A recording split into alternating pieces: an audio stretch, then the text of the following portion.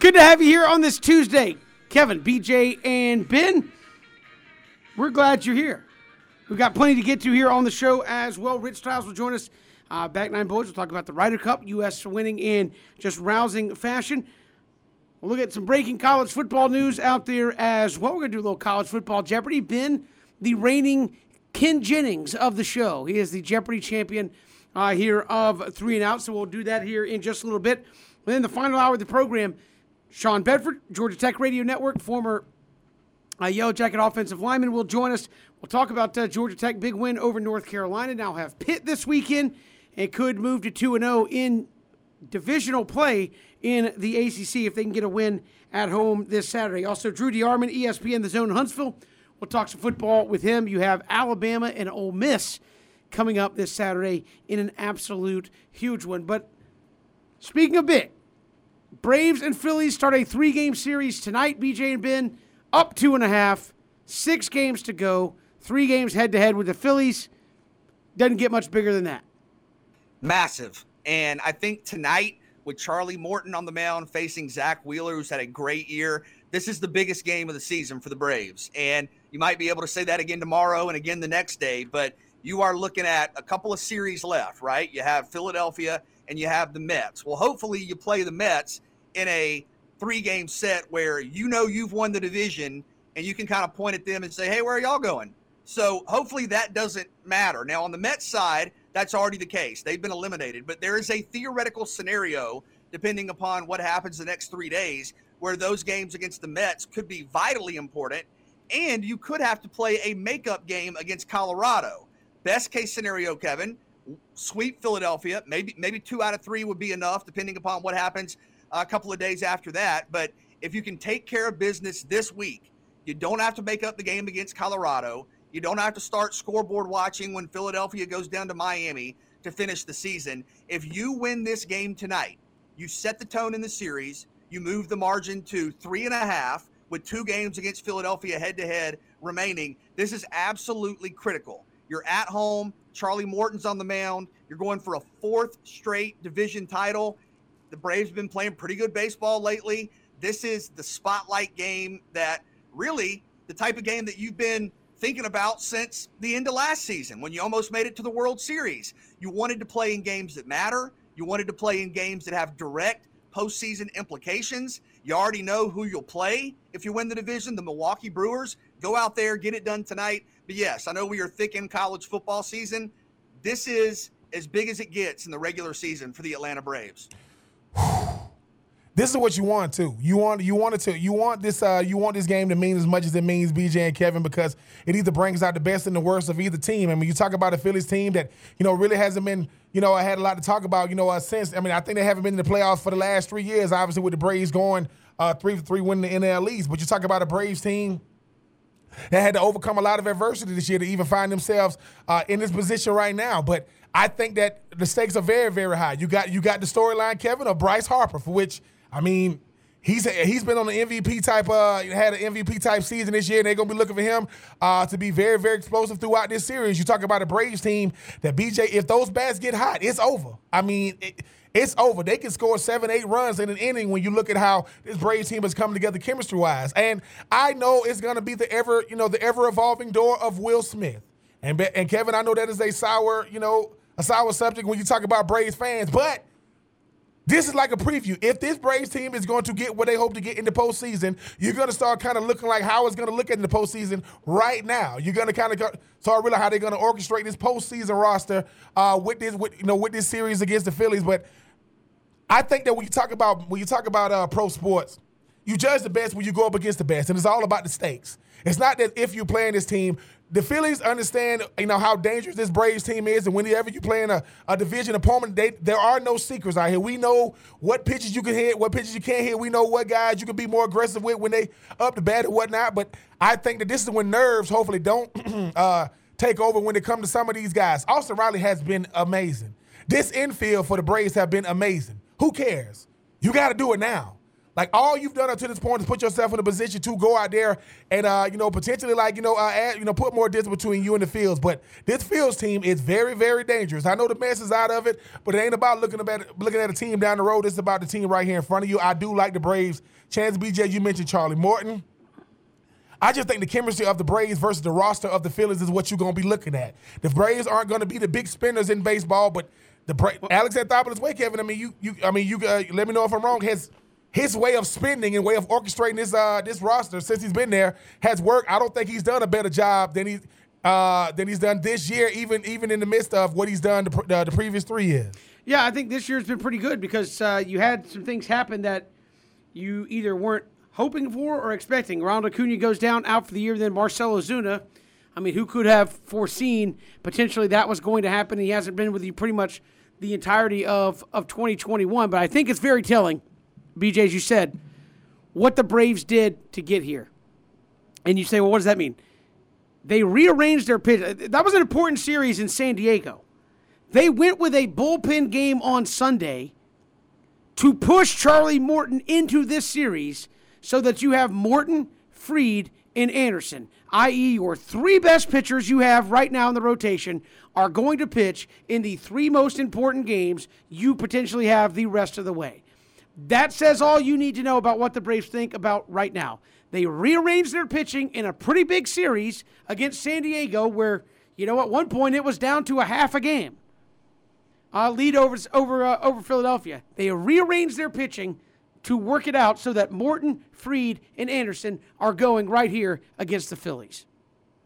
Well, it shows the sense of urgency. I mean, you're talking about a team that is on the verge of 4 consecutive division titles, and that's in a division where the Phillies have spent a ton of money. The Mets have spent a ton of money before they went out and traded everybody. The Nats, a ton of money, and the Braves have kind of done it their way, and Anthopoulos made some really nice moves, guys that are, where would this team be without Soler, without Duvall? What we've seen out of those two in particular, there's a lot of, I think there's a lot of cautious optimism heading into this series because of what Atlanta did in San Diego, where, like you said, it got down to a half game and you started looking around going, uh-oh.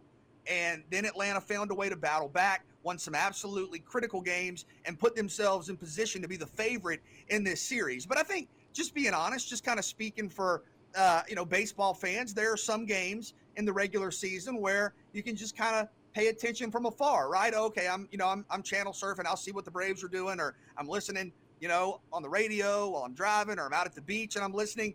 This is must-see TV, must-listen-to radio tonight. Atlanta, Philadelphia, 1-2 in the division, 3 games, 2.5 game lead. This is what it's all about. And not to be overly cliche here, too early in the week for that. This is a playoff series, is it not, guys? Ben, is that, if you're not thinking or treating this as a playoff series, I think you're going to be surprised, and I think the Braves will. I think you will see an atmosphere tonight that looks and feels like the postseason, and I think the Braves will be ready for it.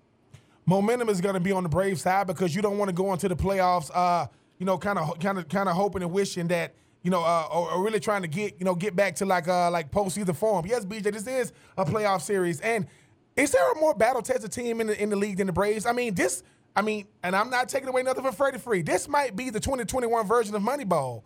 BJ, when you talk about how much money is being spent in the NL East, they don't do that with the Braves. They really, really don't. They got their young superstar, their young phenom who's hurt. They got the face of the franchise right now, Freddie Freed, who still, by the way, hasn't got his contract extension. And the longer it stays out there, the probably more money he's going to get. You look at the additions that they added. You look at the guys they ain't had Mike Soroka the whole season.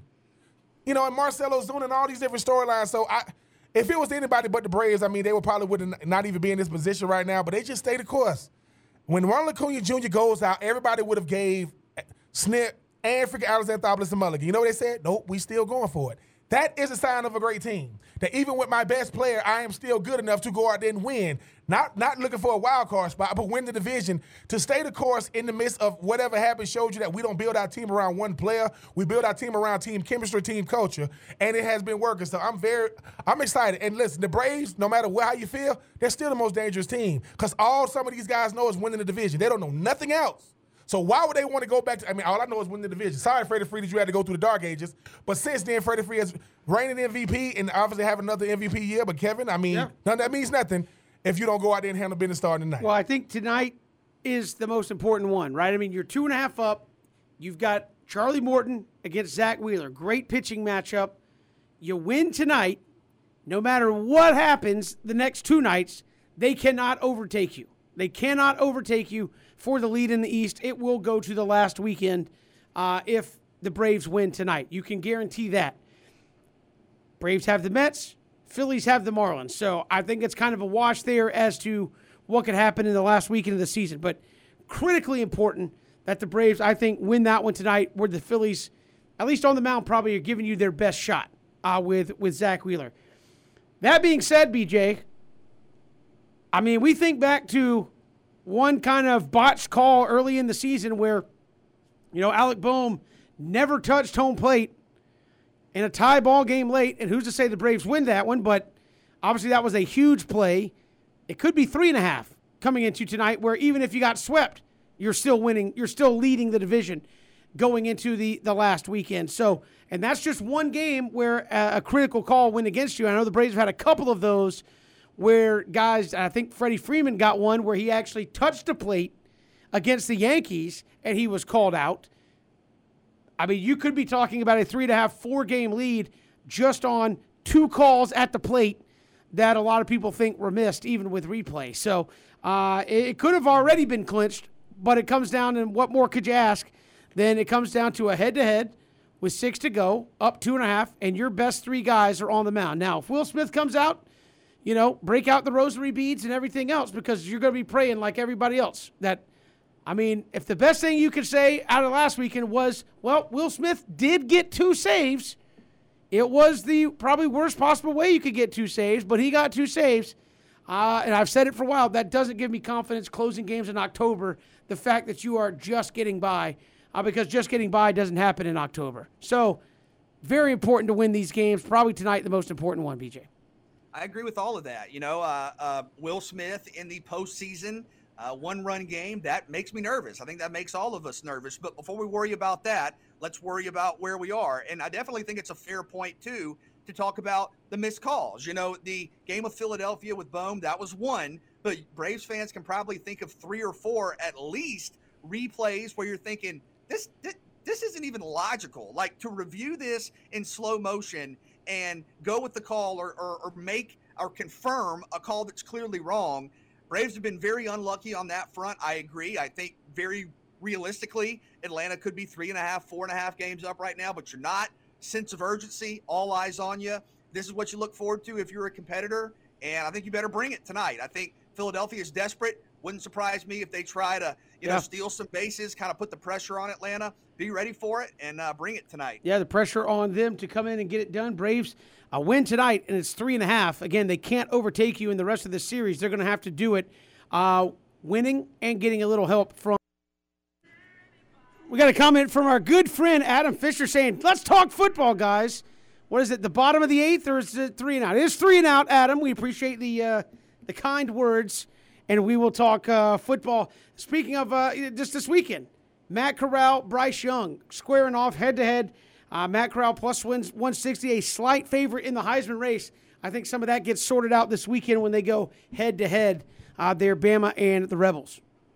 Great matchup, and might be the best quarterback matchup we see all season potentially. I think I mentioned this yesterday on the show, but right now nationally in all of college football, Bryce Young is 5th in the country with a 188.6 passer rating. Matt Corral is 6th in the country with a 187.7 passer rating. So Bryce Young and Matt Corral right now are separated in that statistical category by less than 1 point.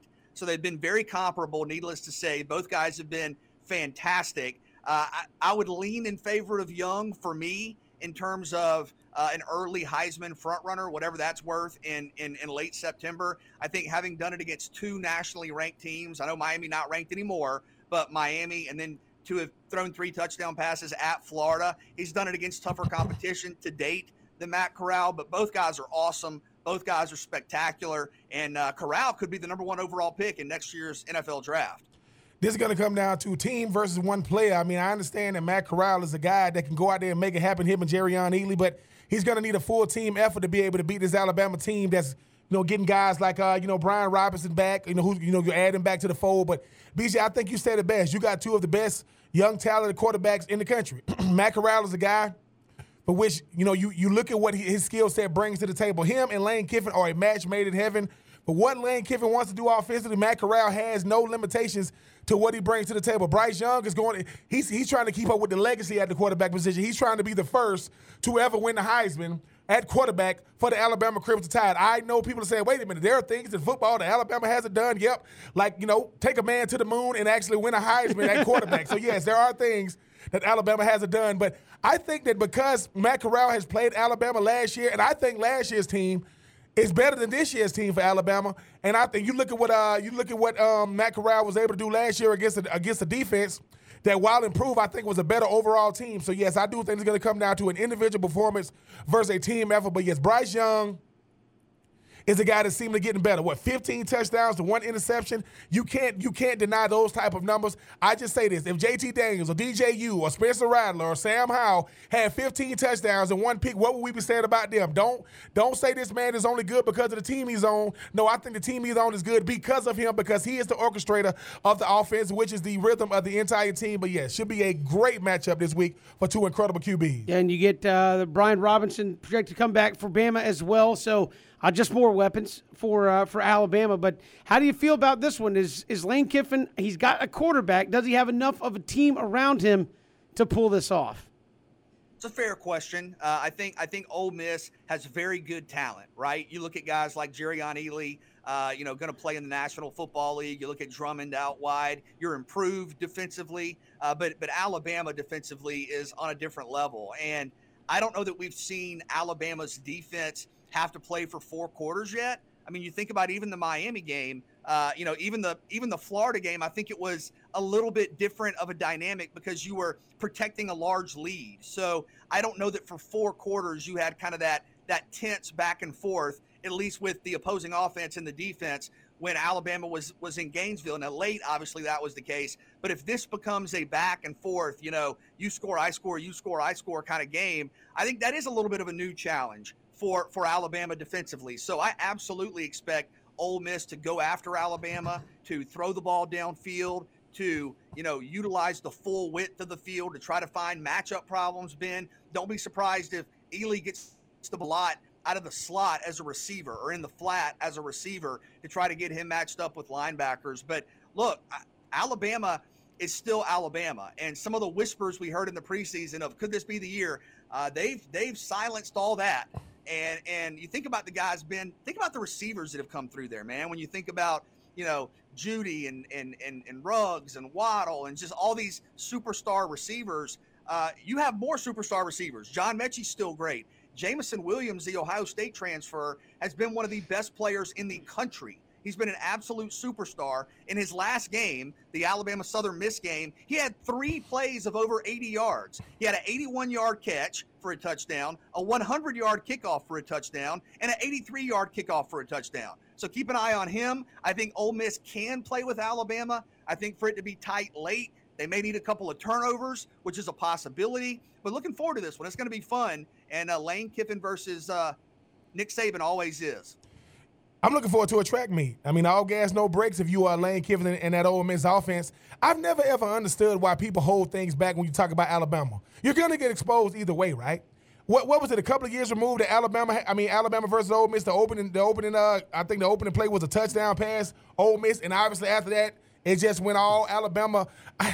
When you go up against a team like Alabama and I'm not putting on my homer shoes. You go back to the Florida-Alabama game. You know how much Florida learned about themselves in a loss? Like, look, man, we can play with these dudes. And to me, that's the thing about Alabama. When BJ, it goes back to when Pitt played Clemson in the AC Championship game. We're up there, and you saying, dude, when I'm sitting on the field looking at Clemson, standing right there in front of them looks way different than watching them on the field. And then you got to get out there with them.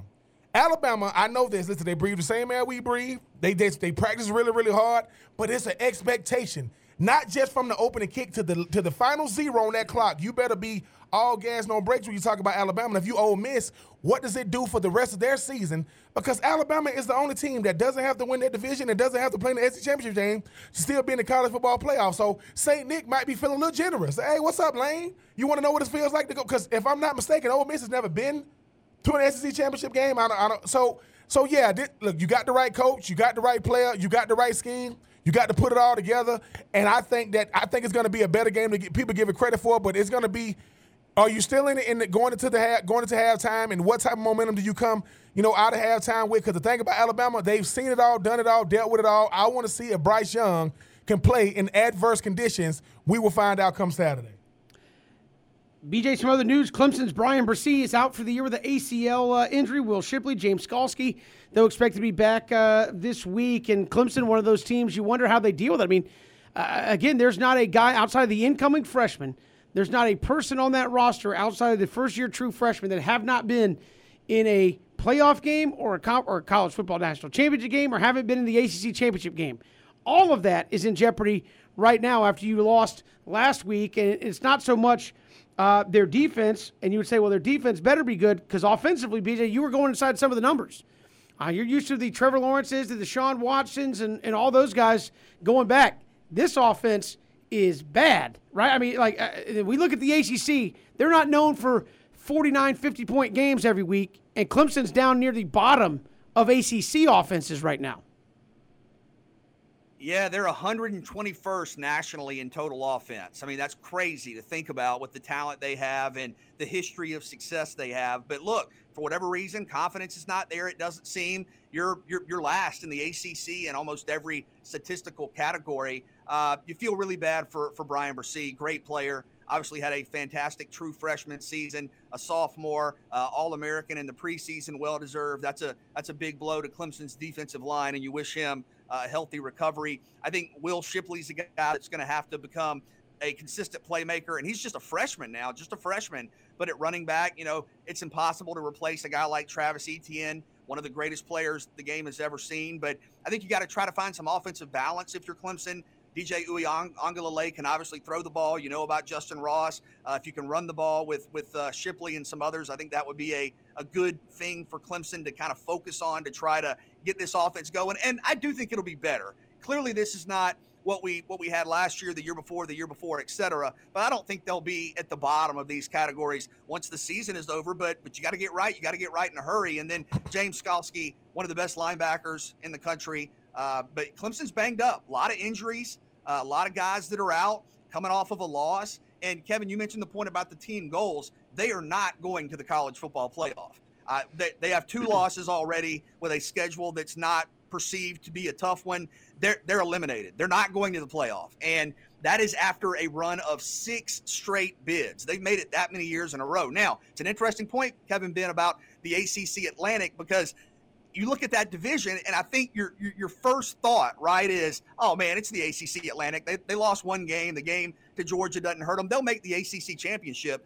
Boston College is undefeated in the ACC Atlantic. Wake Forest is undefeated in the ACC Atlantic. NC State has 1 loss out of conference, and they have the head-to-head over you. So not only does Clemson have to run the table, they need NC State to lose twice. And I don't know that that's going to happen. So who would have thought? I mean, seriously, who would have thought at this point that Clemson's easiest game in the Atlantic right now would be Florida State? It's a great point. It's a fantastic point. The division, we know the ACC Coastal for being crazy, Ben, but the ACC Atlantic with Boston College, Wake Forest, and NC State at the top, and Clemson and Florida State at the bottom is really something. We need to make sure we are giving kudos to the teams that are doing what they're supposed to do and not feeling sorry for a team who should not be feeling sorry for itself in Clemson. Clemson, as you mentioned, BJ, 6 straight years, they was beating up on everybody, not just in conference but out of conference and in college football playoff games and college football national championships. The factory is in Alabama.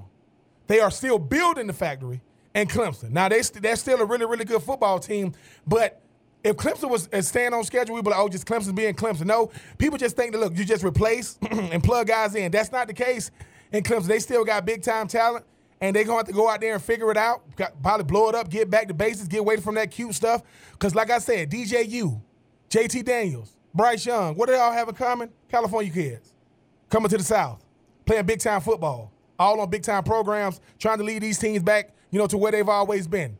Bryce Young is on schedule. JT Daniels got a great defense, and right now, even though while DJU got a great defense, he's not really doing his part. We'll see what happens come this week, but yeah.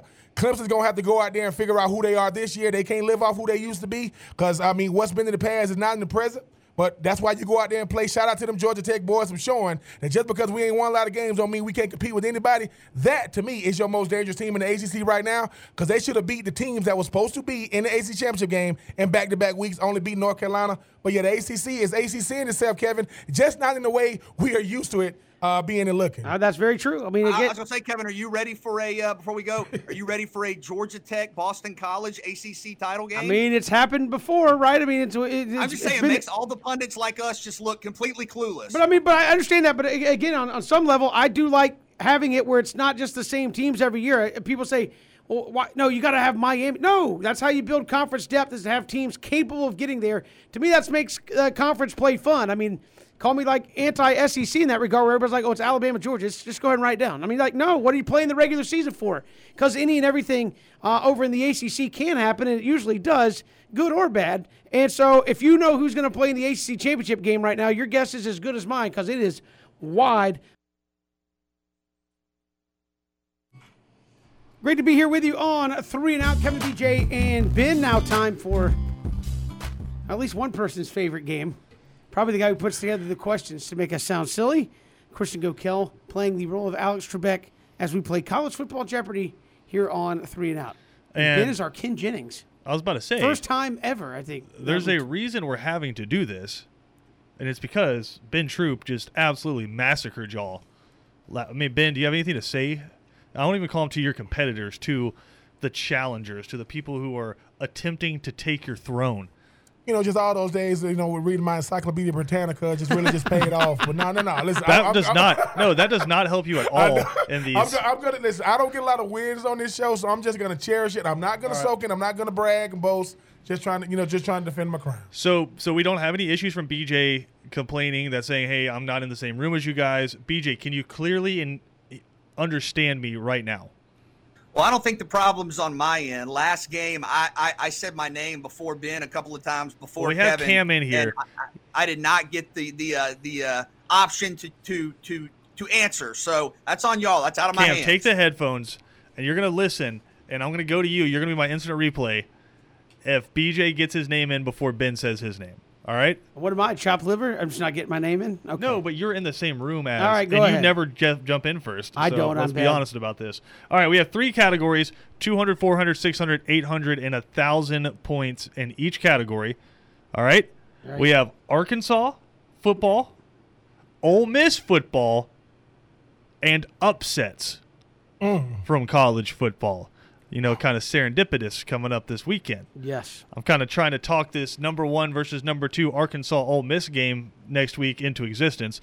But anyway, Ben, you are our returning champion, so you can start us off. Arkansas for 200. All right. They have had 6 head coaches that weren't interims. They've had 6 full-time head coaches since the year 2000, including Houston Nutt, Sam Pittman, Bobby Petrino, Chad Morris, Brett Bielema, and... Can you repeat the question? Since when? The year 2000. They have had 6 head coaches, including Houston Nutt, Sam Pittman, Bobby Petrino, Chad Morris, Brett Bielema, and BJ. BJ, go ahead. Who is John L. Smith? That is correct. One season, 2012, went 4-8. BJ, you are on the board with 200 points. Arkansas 400. All right. In 3 career matchups against South Carolina, this running back rushed for 727 yards. Ben, go ahead. Darren McFadden? That is correct. Wow. That is that's rude. No, I know what it is, but I don't want to be something crazy. It was actually Darren McFadden Jr. who rushed for 727. It was Felix Jones. 3 career games? Yeah. And you have 727 yards? And he's from Arkansas. D-Mac is Arkansas's finest. That's rude. Give me Arkansas for 600. All right. Arkansas's home stadium is known as DWR Razorback Stadium, but they also play games at... Ben. BJ. Ben. Cam said Ben. Little Rock. The name of the stadium. I don't know. Razorback Stadium. No, that's what the one I already said. Yeah, I don't. All right, so that's minus 600 for Ben. He's at minus 200. Anybody else want to jump in? I will. It's Memorial Stadium. Or War Memorial Stadium. There it is. All right. Kevin. Thank you very much. With To 600. stay in that Arkansas category. All right. That's a trivia question. There's like 6 or 7 colleges who all play in like some kind of war or memorial stadium. Yeah, it's War Memorial. I'm glad you corrected yourself. All right. All right. So, would you want 800 or 1,000? 800. All right. This quarterback owns the number 1 and number 3 passing yard seasons in Arkansas history. Kevin. Dang it. BJ, go ahead. Who is Ryan Mallett? That is correct. Anybody just want to throw out there who number 2 is? Matt Jones. Nope.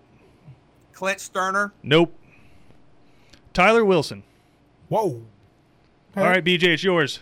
1,000 Arkansas. All right, Arkansas has a live Russian boar as their mascot. Named? Kevin. Kevin, BJ. go ahead. Tusk. Tusk is correct. Kevin Thomas. Who are I are would have never you? got that. I would have lost all. Yes. Cam said, how do y'all know this? Cam, I tried to tell you early on second down. We are weird. Well, and they have little tusks. All Let's right. go. I don't want to deal with upsets. Let's go Ole Miss for 200. All right. They were one of how many founding members of the SEC? Kevin. Go ahead. 8. That is incorrect. Down to 1,400. Still in the lead. Anybody else want to hazard a guess? My next guess, if you throw the buzzer, would have been, is the buzzer out there? You done? Yeah, it's done. 10. Nope. Nope. Much like the United States, founding with 13 original right. members. I mean, the SEC, the most American conference there is, except for the American Conference. All right, Kevin, it's still with you. I'll stay there. Let's stay there for 400, I guess. All right. Fans attending games in Oxford will find the speed limit to be Ben. this number. Go ahead, Ben. 18 miles an hour. In honor of this legendary quarterback.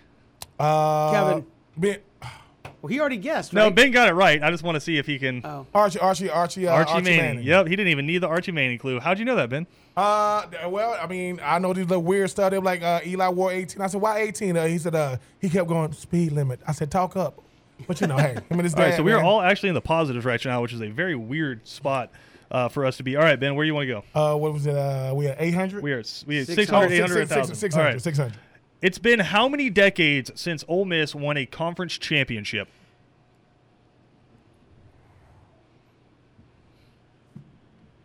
Kevin. Go ahead. 6. That is incorrect. Whatever. I thought their last conference championship was in. Don't blow the buzzer on, so I don't do that. And wasn't their last conference championship in like 1960s? 1963. So 73 is 1, 83 is 2, 93 is 3, You know what? That's lame. 2003 is 4, Fine. 2013 it's 5. Kevin I went goes, by We actual haven't decades, but not we the haven't year. gotten to the 6. It will be. I mean, maybe this year they're playing for their shot right now, Kevin. It'll be 6 So you just lost 600 points. So you're down to 800 on a technicality. right now. On an incorrect. Right now, BJ's ahead about 1,200. Ben is at 200. Kevin is at 800. Ben, the board's yours. 800. All right. He is the only number 1 overall pick to come out of Ole Miss. Ben, Ben, go ahead. Eli Manning. That is correct. Puts Ben at He 1,000. did not want to play for the Chargers. And did not play for the Chargers. All right, Ben, you want to finish out Ole Yeah, Miss? finish out 1,000. All right. Since the SEC split into divisions, Ole Miss has won the West how many times? Kevin. Kevin. 0. That is incorrect. Kevin, you were at minus 200. That doesn't sound right to me, man. Since They've never been to the SEC since championship they game. split into divisions. Well, you already told me I was wrong. There's So. a trick question in the phraseology, perhaps. Since the SEC split into divisions. I mean, what did they do in 2003? Did they split it with somebody? They were way into the divisions by 2003.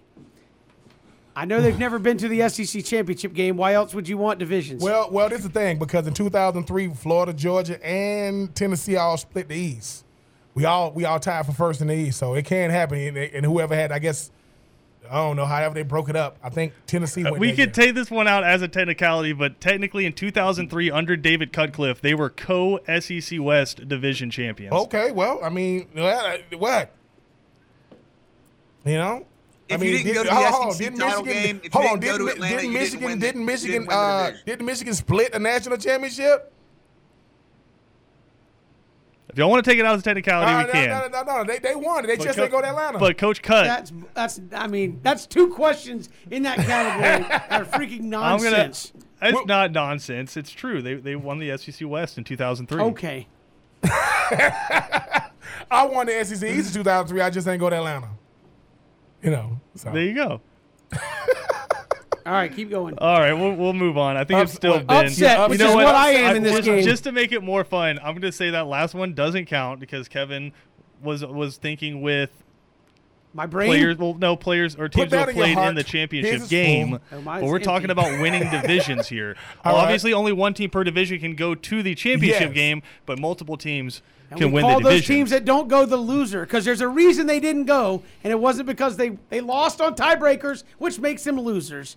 Go ahead. They won the SEC West in 2000. No, they didn't. Carry on. Go ahead, Ben. Upsets for 200. All right, these are upsets from the year 2021. So these should be real fresh in your minds. All the college football you guys consume. All right, go ahead. In week 1, this top 10 team could only muster 10 points in their upset loss. Go ahead, Ben. They can only muster 10 points and the upset loss? Oh, my God. Do you want me to finish the question? Yeah, I'm sorry. To an unranked conference foe. That's not how that works. That's opening it back up for everybody. BJ. Go ahead, BJ. Who is North Carolina? That is correct. 400. I'm trying to, Kevin, I do that honestly for the fans that are playing along because Ben's got a bad habit of jumping in before I finish the question. But he's got to make an answer if he says he's in. Do you want me to take 200 points away from him? Yes, I do. Because I gave you 1,000 back. No, you didn't. You said it didn't count. I gave you 1,000 back. This top 20 SEC school gave up 260 yards on the ground in their double-digit loss to an unranked Power 5 foe. This top 20 SEC school gave up 260 yards on the ground in their double-digit loss to an SEC or to an unranked Power 5 foe. Go ahead, BJ. Who is LSU? That is correct. Sort of controversy when we played Jeopardy here on 3 and Out. Right. Ole Miss has SEC West Division champs 2003 painted on their stadium, so I'm right. Well, that's the problem. For who's up here? I think it's still Ben. It's Ben. This top, or is it BJ? This top 15 team could only muster 256 total yards in a 19-point loss on the road to an unranked team. BJ, go ahead. That is correct. BJ has 2,200 points. All right. This preseason top 5 team suffered their second loss of the early season to an unranked school that only picked up 281 total yards. Go ahead. That is incorrect. BJ is down 800. So it's top 5 team that can only muster what? Who is say it again? Say the whole thing again. This preseason top 5 team suffered their second loss of the early season to an unranked school that only picked up 281 total yards. Suffered their second loss. Ooh, top 5.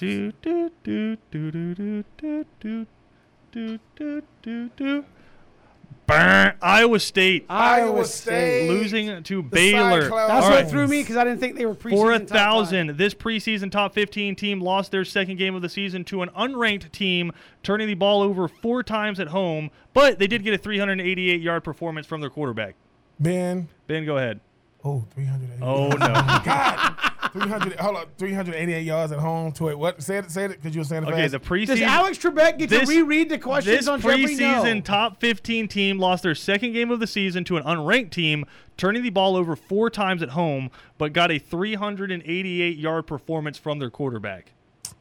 I gave you so many context clues in there. Yeah. Ohio State? Oh, God, Ben. No, you were down to 0. Go ahead, BJ. Oh, no. You're lucky Ben jumped in there.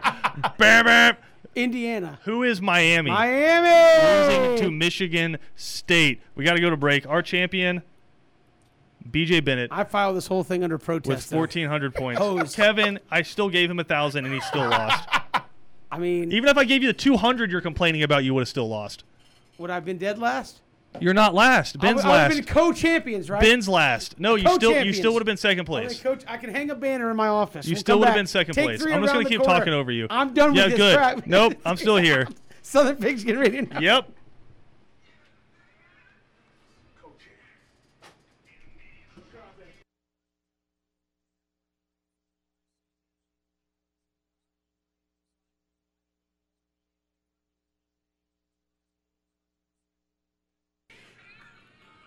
Good to have you back here, hour 2. I think I've calmed down from my Jeopardy loss. At least I know BJ was on my side for a couple of those. I was, and I also got confused late because I thought I misheard a question. So Christian corrected me on that. But listen, Jeopardy is no joke. You got to be ready to go, Kevin. I think, you know, when Alex Trebek was doing, he didn't reread the question. He didn't go, hey, for 2000 in Italian literature, blah, blah, blah, blah, blah, blah, blah. Steve, yes. I'm sorry, Alex. Could you repeat the question? No, Steve, I need an answer.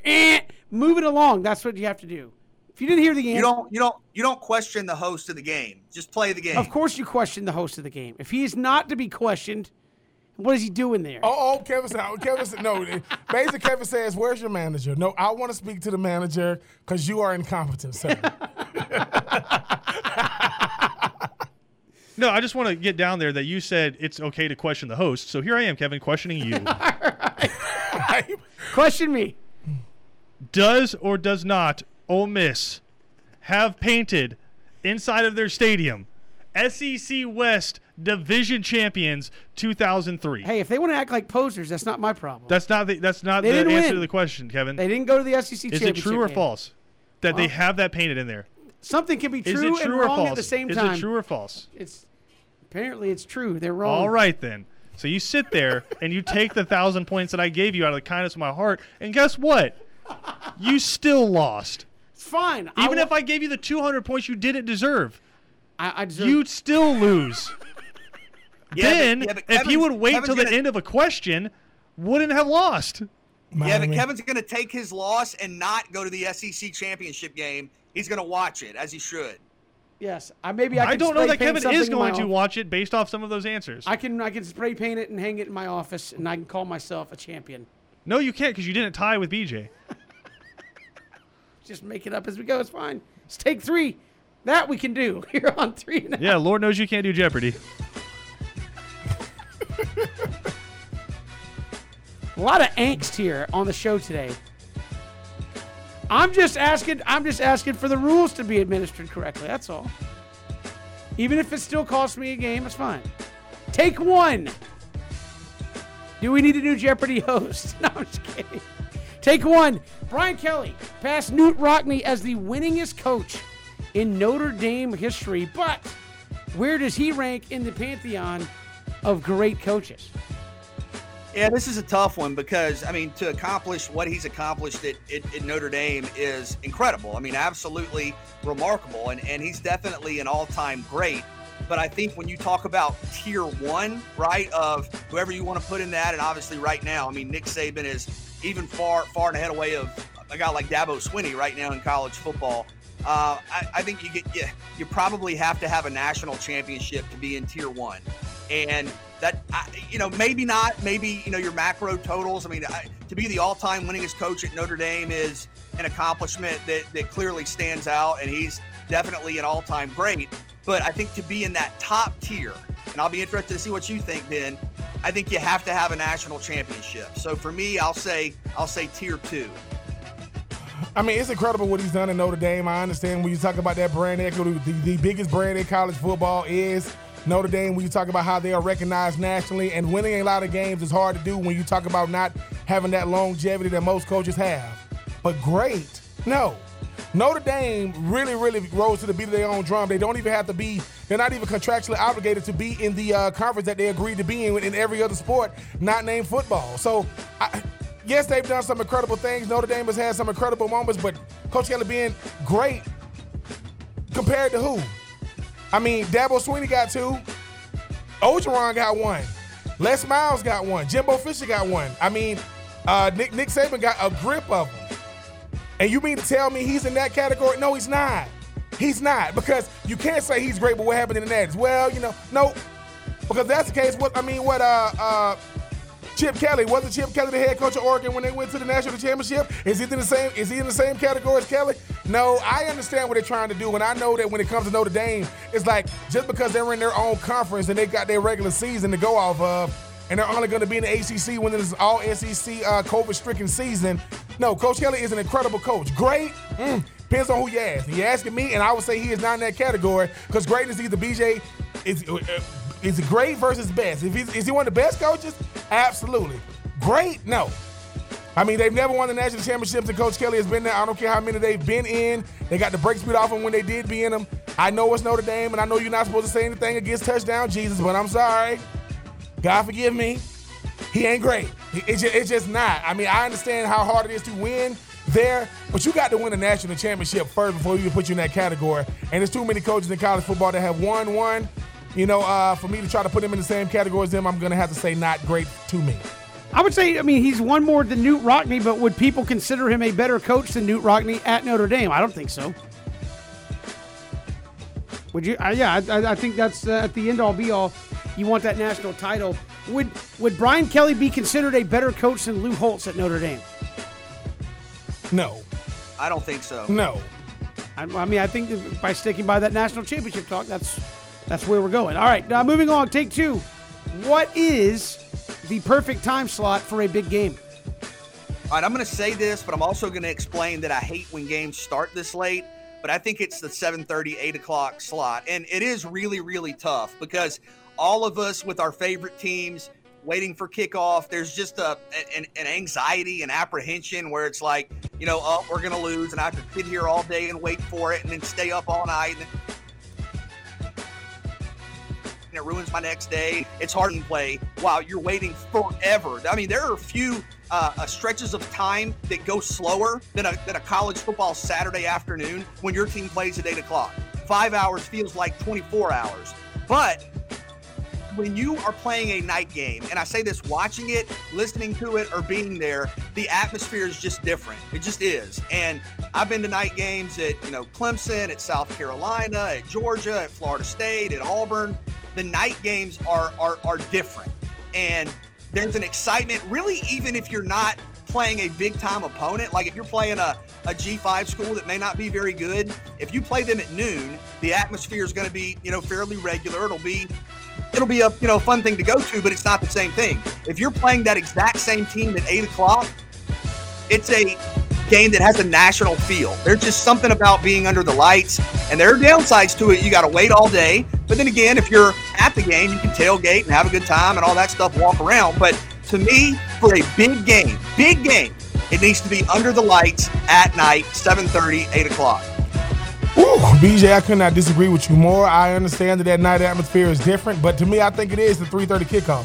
I think when you wake up in the morning as a college athlete and a college fan, you understand game day and all these different things, and you want to get those early games in because you want to be that feature game, in between that 1 o'clock kickoff and that 7 o'clock game. I think 3:30 is the perfect time.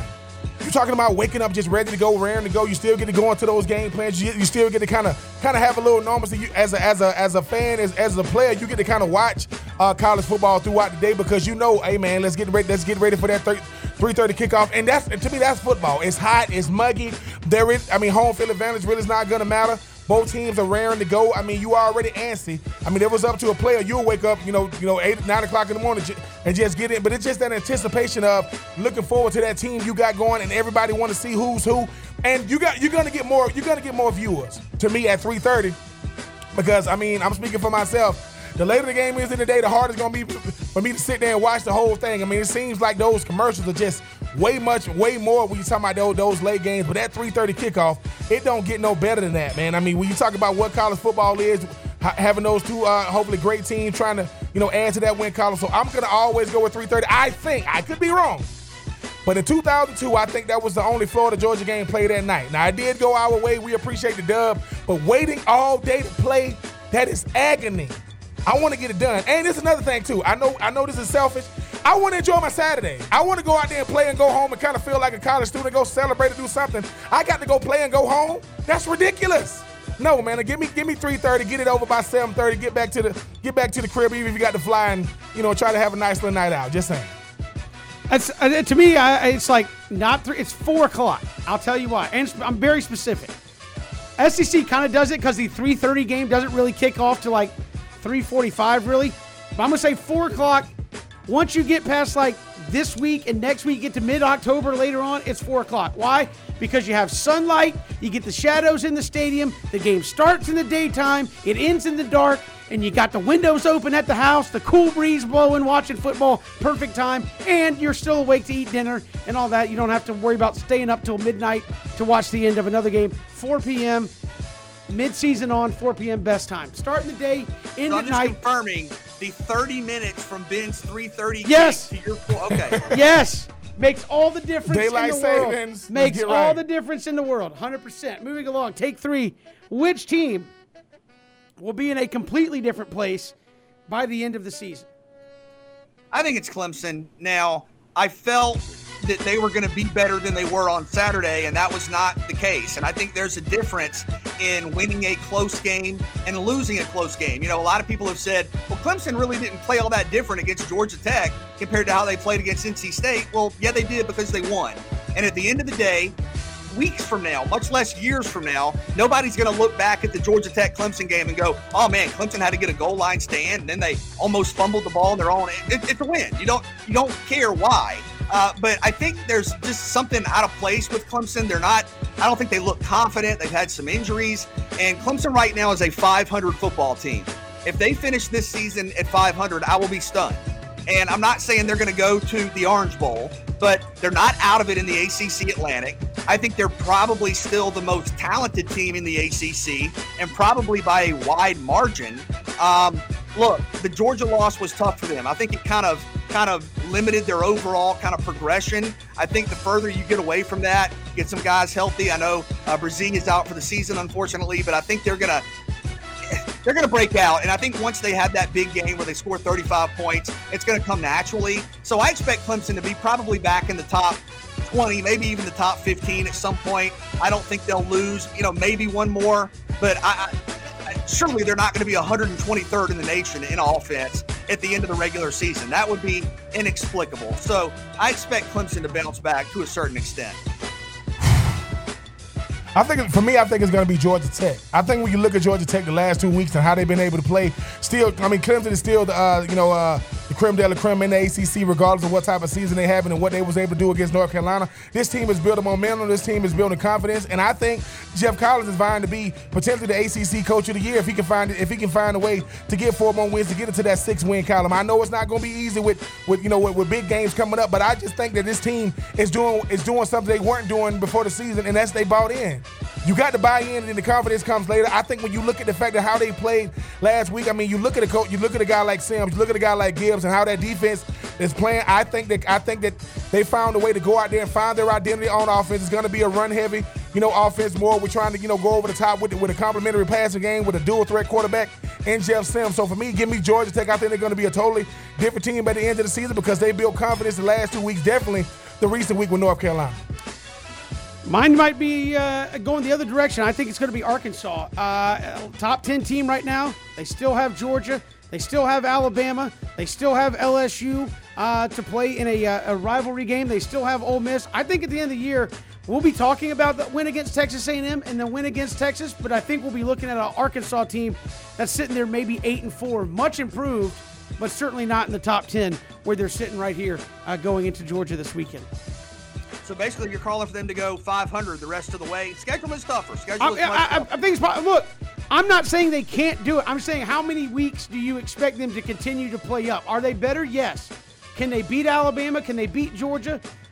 Can they beat Auburn? Can they beat Ole Miss? Can they beat LSU? Can they do all that and play at that level? And is Texas A&M? Might Texas A&M be a team that we could have said in that category as well? Backup quarterback. Really didn't look that good against Colorado. Already lost to Arkansas. That was a top 5 team, top 6, 7 team preseason. Might we be looking at Jimbo Fisher's squad saying, man, we thought y'all were a contender. Y'all got 3-4 losses. But I'm going to go with Arkansas right now.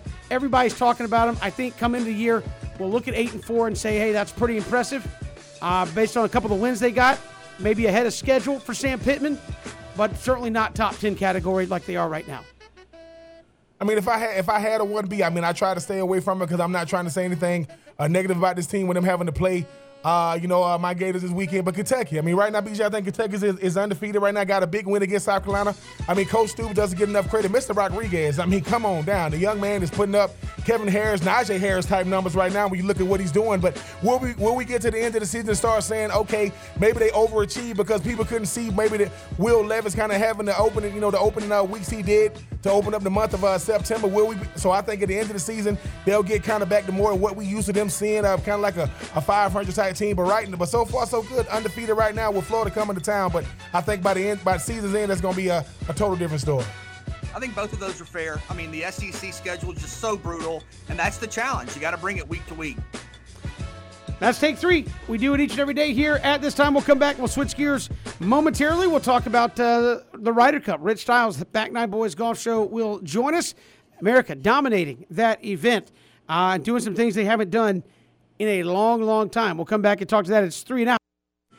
Good to have you here on this Tuesday. Kevin Thomas here with you. We chat every Tuesday, a little golf with our next guest, host of the Back Nine Boys Golf Show. Rich Styles joins us here on 3 and Out. Rich, welcome. How are you?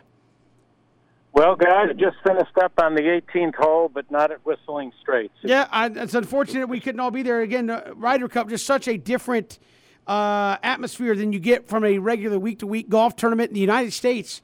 Dominated this thing, Rich. Didn't lose a session for the first time in 44 years, 19-9. For folks that kind of don't follow that format in the Ryder Cup, I mean, how dominant was Team USA in this thing? Well, biggest domination since 1979. The streak was 9 prior to, as far as losing by. U.S. lost in Paris by 7, which was a humiliation for them because of the way that they played and the way the Europeans played. But what the Europeans did in Paris is what the U.S. did here. They picked players who could play the course, not necessarily players who were on a hot streak. And that's what Stricker did. And the 6 rookies that he picked scored 14 points. DJ scored 5. Hence, there's your 19 points. Just a great pick as far as in a great team. And these guys are going to be together 15 years. Yeah, it's truly amazing because I know for a while there it was have the Americans lost their way in the Ryder Cup, not competing very well, and as you said, kind of the embarrassment of losing and not finishing on Sunday to have it bounce back, and you really had a good dynamic of personalities. I know we talked about Bryson versus other guys out there, but in some of the cases he kind of stole some of the show there, going out there driving some 470-yard greens, 417-yard drive, I think, on one hole. I mean, how does having a guy that in a team competition willing to just, I mean, because if it goes badly trying to do that, it can go very badly, but kind of having the guts to do that in a format like that?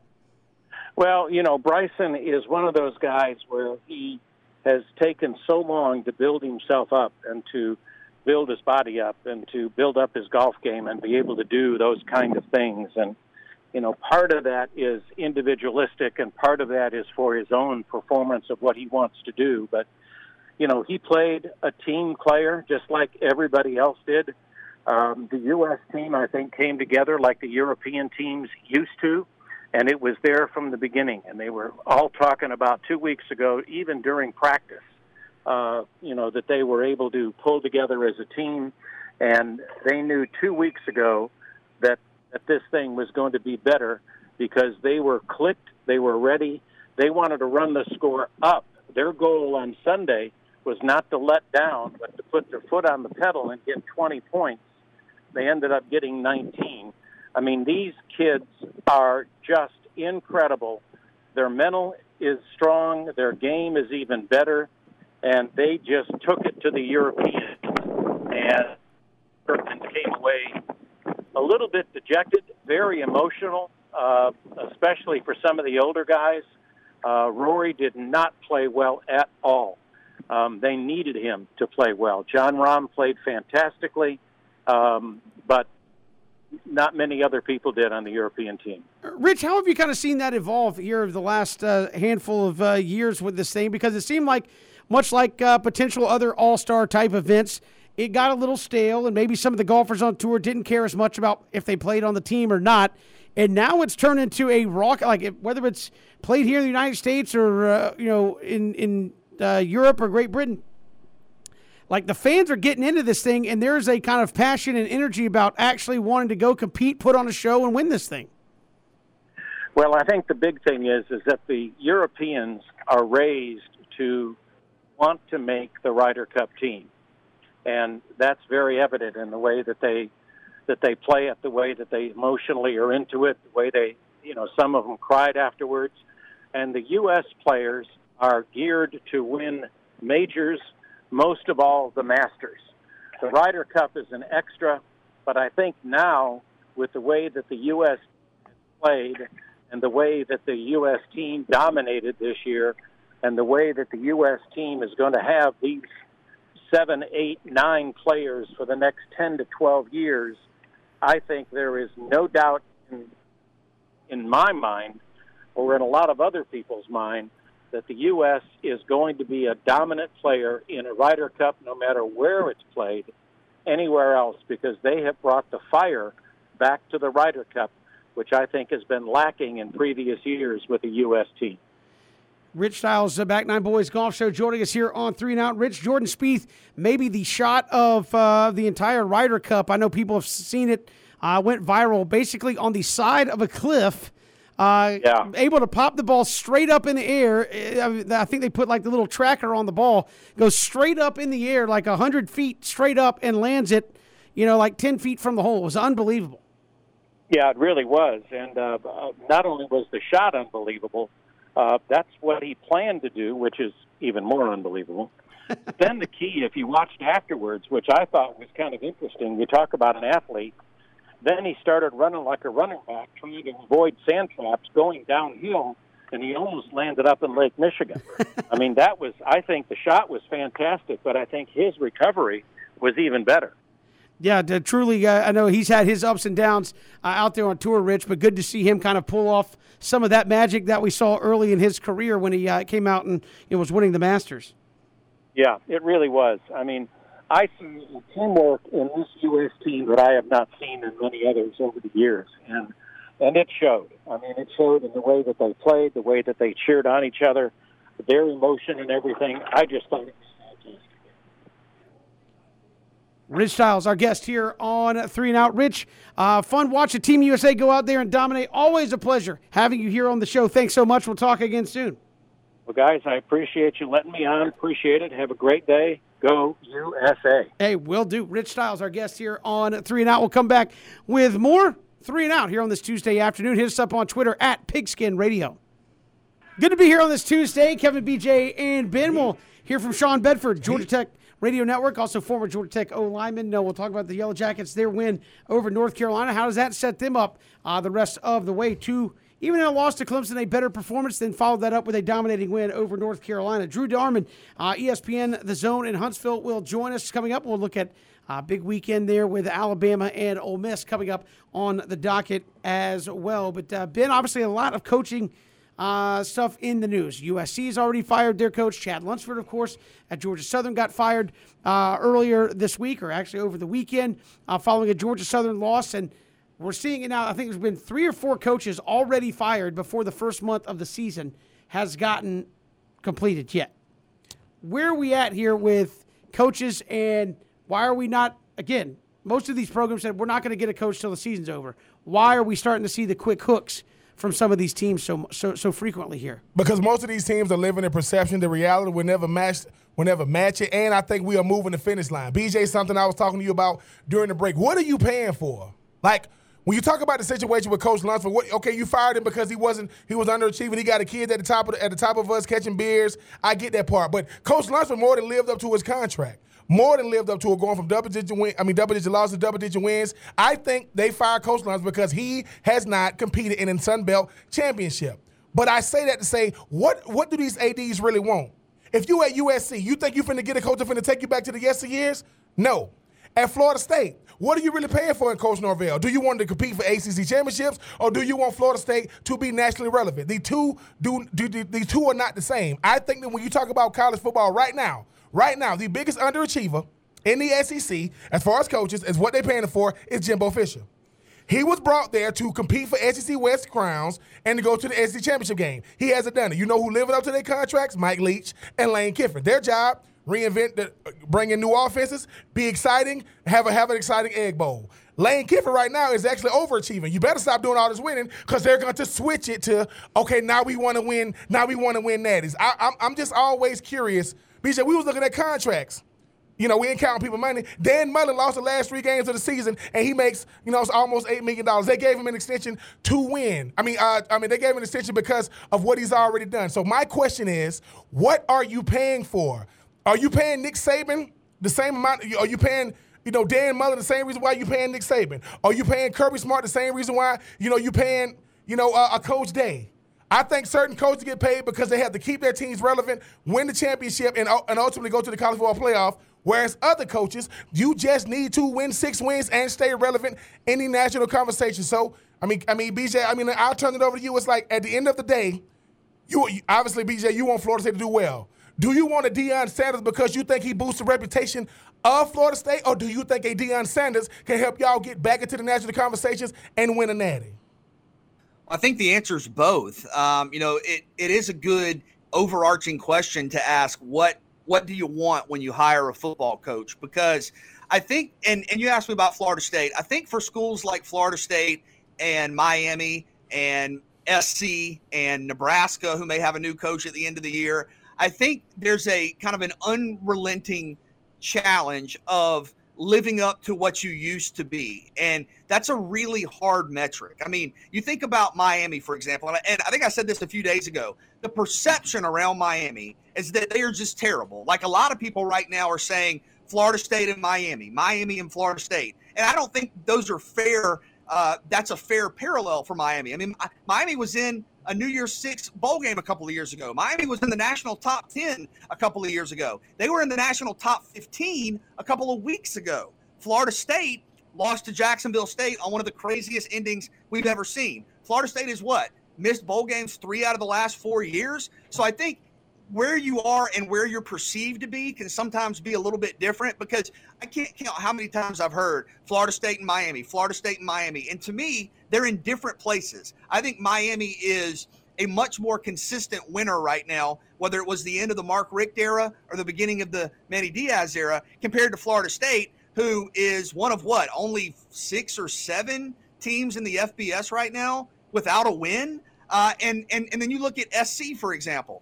SC had Clay Helton, who had a winning record with the Trojans and had a couple of really good years. But what's the expectation, Ben? Like you said, is it Matt Leinart and Reggie Bush? Because if your expectation is Matt Leinart and Reggie Bush, you're never getting there. That's never going to happen again. That was a once in a 100-year dynasty. When you think about Florida State with Bobby Bowden, you finished in the top 4 for 14 straight years without exception. If that's your standard, that's never coming back. That's not coming back. Miami of 01, 02, maybe the 2 greatest teams we've ever seen. If that's the standard, that's not reality. So it's like you said, when you hire a coach, are you hiring a coach to move forward, or are you hiring a coach to look in the rearview mirror and hopefully bring the past back to the present? I think that's a tough element that's kind of hard to process when you talk about schools like Florida State, Miami, SC, and Nebraska, because but in some ways, BJ, you're always chasing your tail doing that, though, right? That's what I'm saying. And Ben, you were at Florida. One of your years, you guys got off to a slow start. I think when that's the standard, even if it's just kind of subconscious, I think it makes moving forward more difficult. I'm just saying. When Kevin always talking about pages in college football. I'm gonna give you a name, and I'm gonna tell you why it's not the same. It's very, very like foggy. Kirby Smart. We look at Kirby Smart now. Do you know what Kirby Smart did his first year at Georgia? He lost to Vanderbilt. He lost to Ole Miss. He lost to Georgia Tech. He lost to Florida, and he lost to Tennessee. So you telling me that's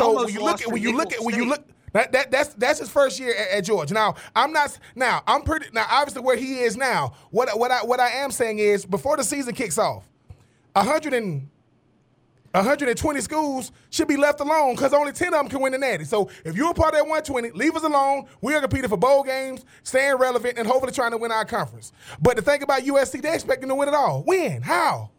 The best team in the Pac-12 is Oregon. That is the best team in the Pac-12. They're the most recent team to go to a national championship. They're the most recent team to beat a top 10 team, and right now I think they're ranked in the top 10.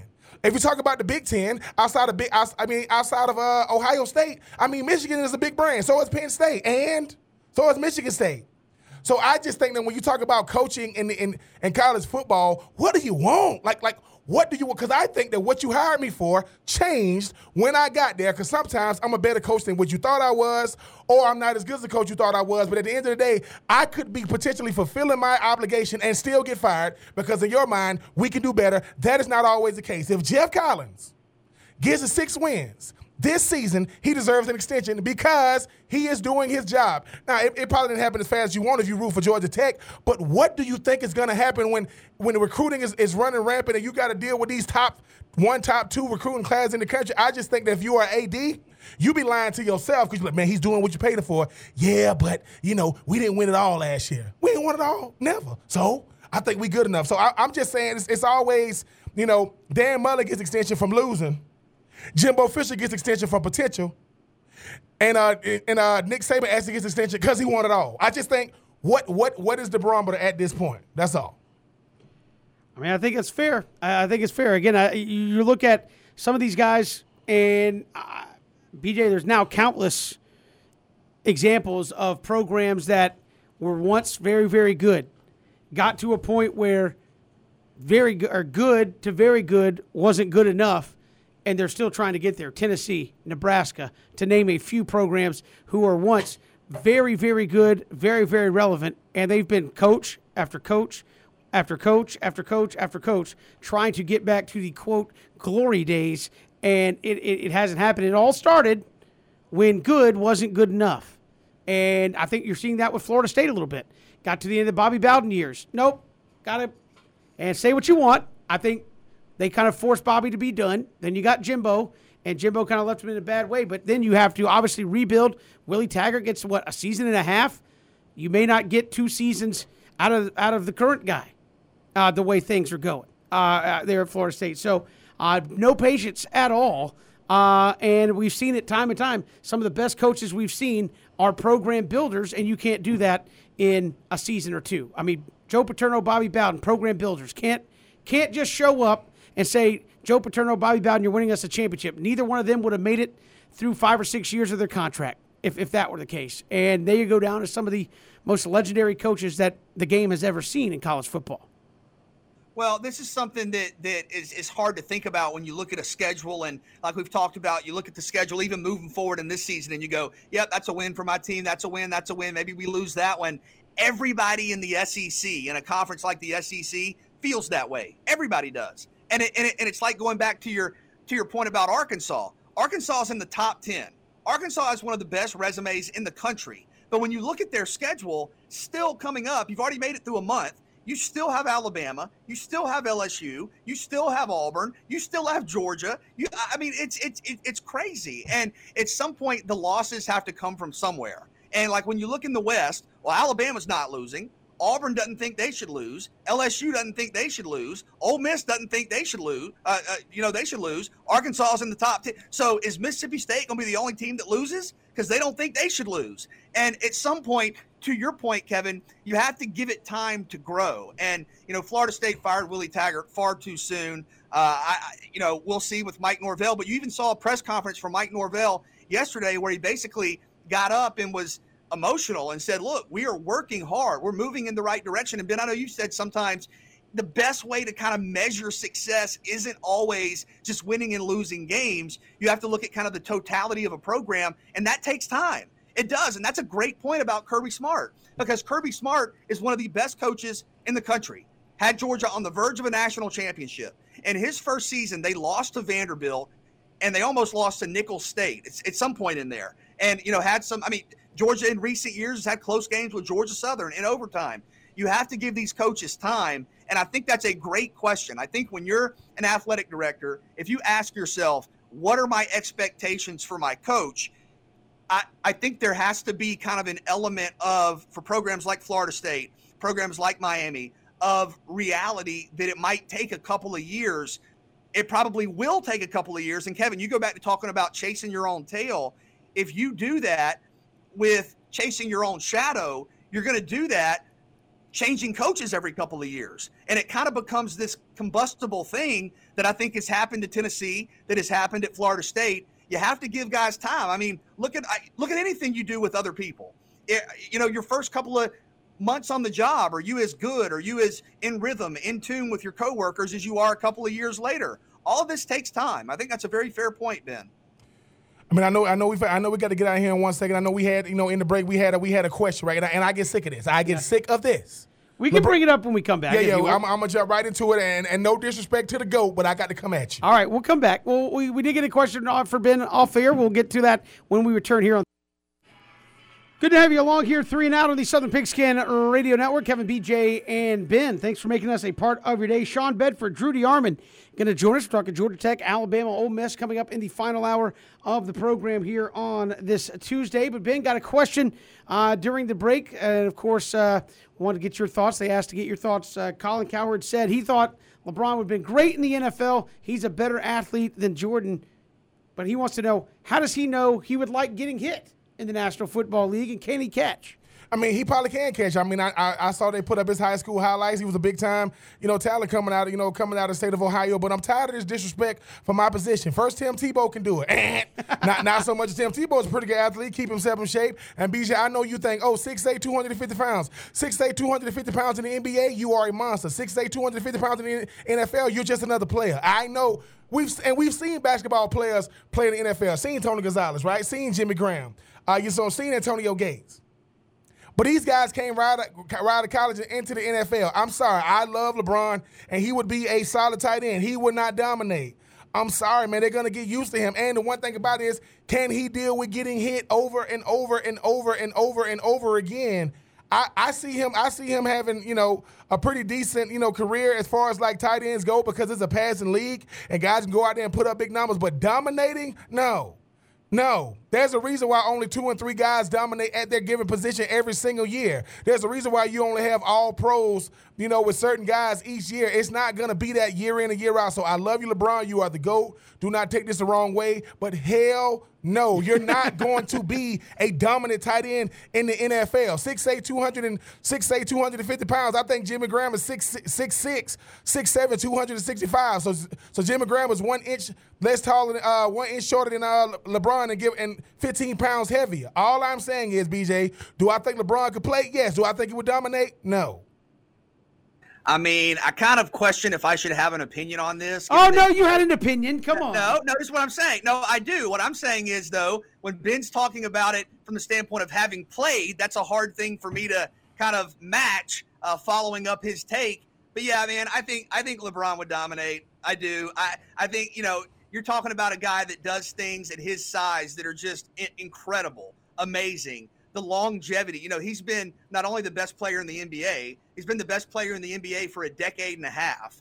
And I think with that, you've seen just his athleticism, his agility, his strength, just everything about being a great athlete. You've seen that with LeBron. I mean, I think once obviously, if you just snapped your fingers and said, hey, you're in the NFL tomorrow, no. But if he trained for the NFL and, you would see him, of course, pick up the nuances very quickly of, the tight end position. I may be wrong, and again, I do defer to you because you did it, and that's what I'm getting at, Kevin. But I think, in theory, you're talking about LeBron James, dude. Yes, I think he would. I think he would be a force.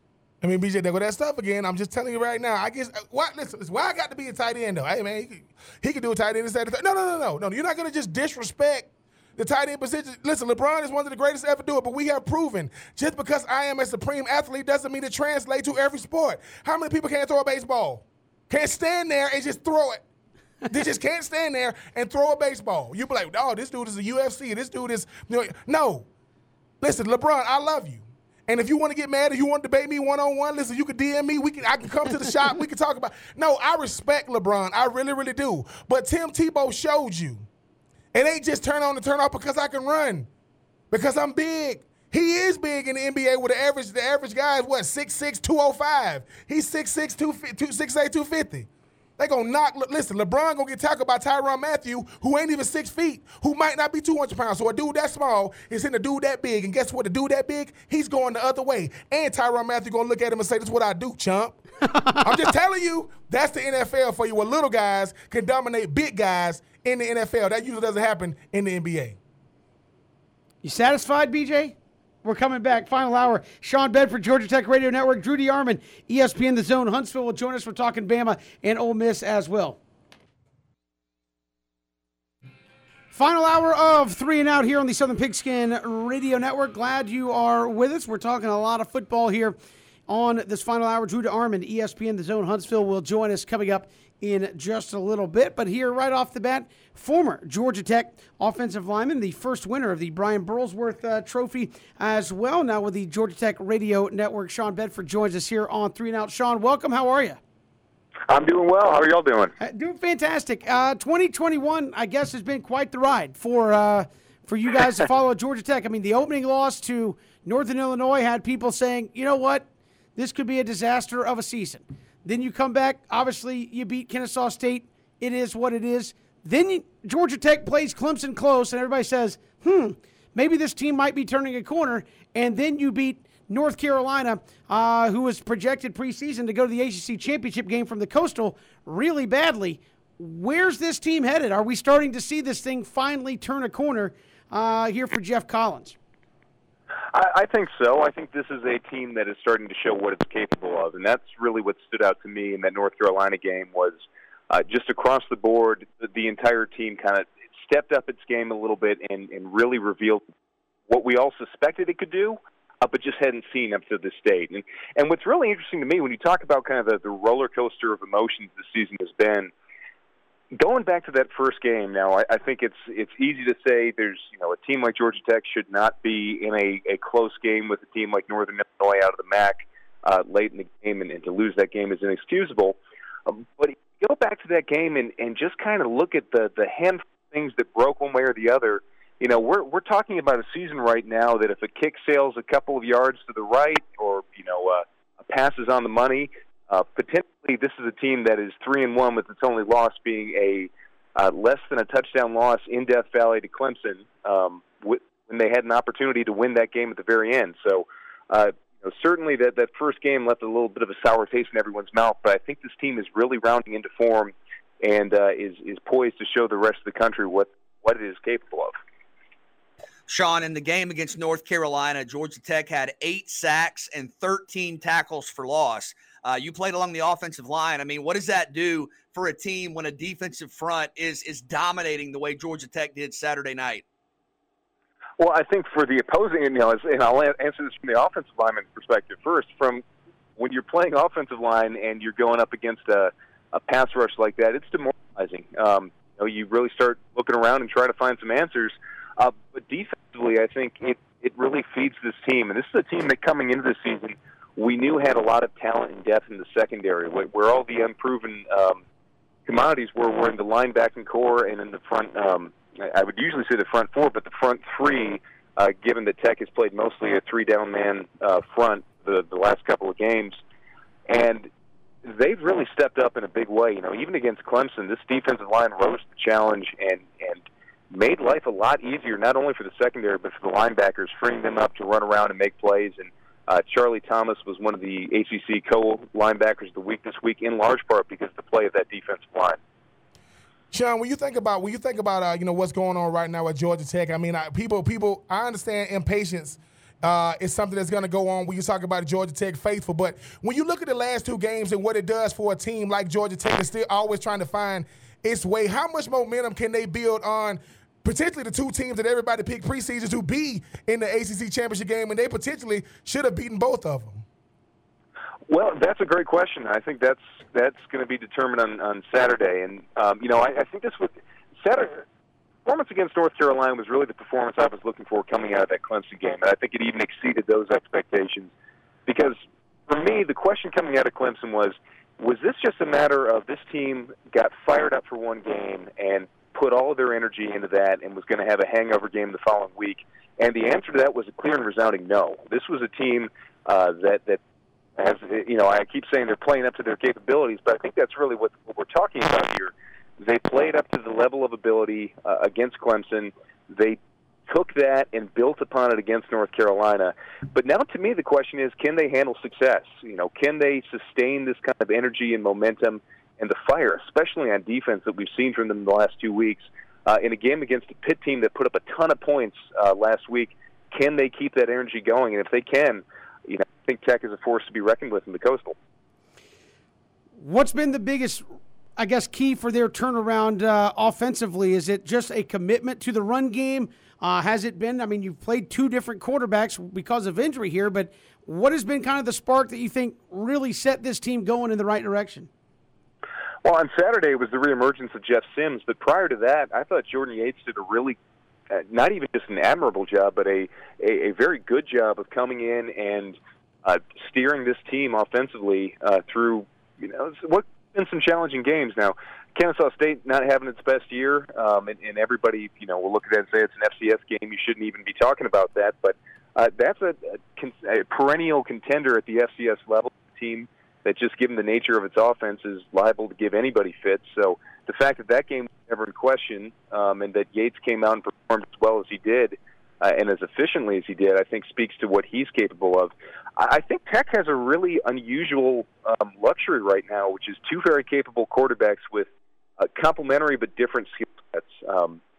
If you watch the game on Saturday against North Carolina, you're obviously aware that Jeff Sims is an explosive athlete who can score from anywhere on the field. And I think when you look at what his potential upside is, you start looking at someone like Lamar Jackson as a comparison. If he hits really the ceiling of what he's capable of.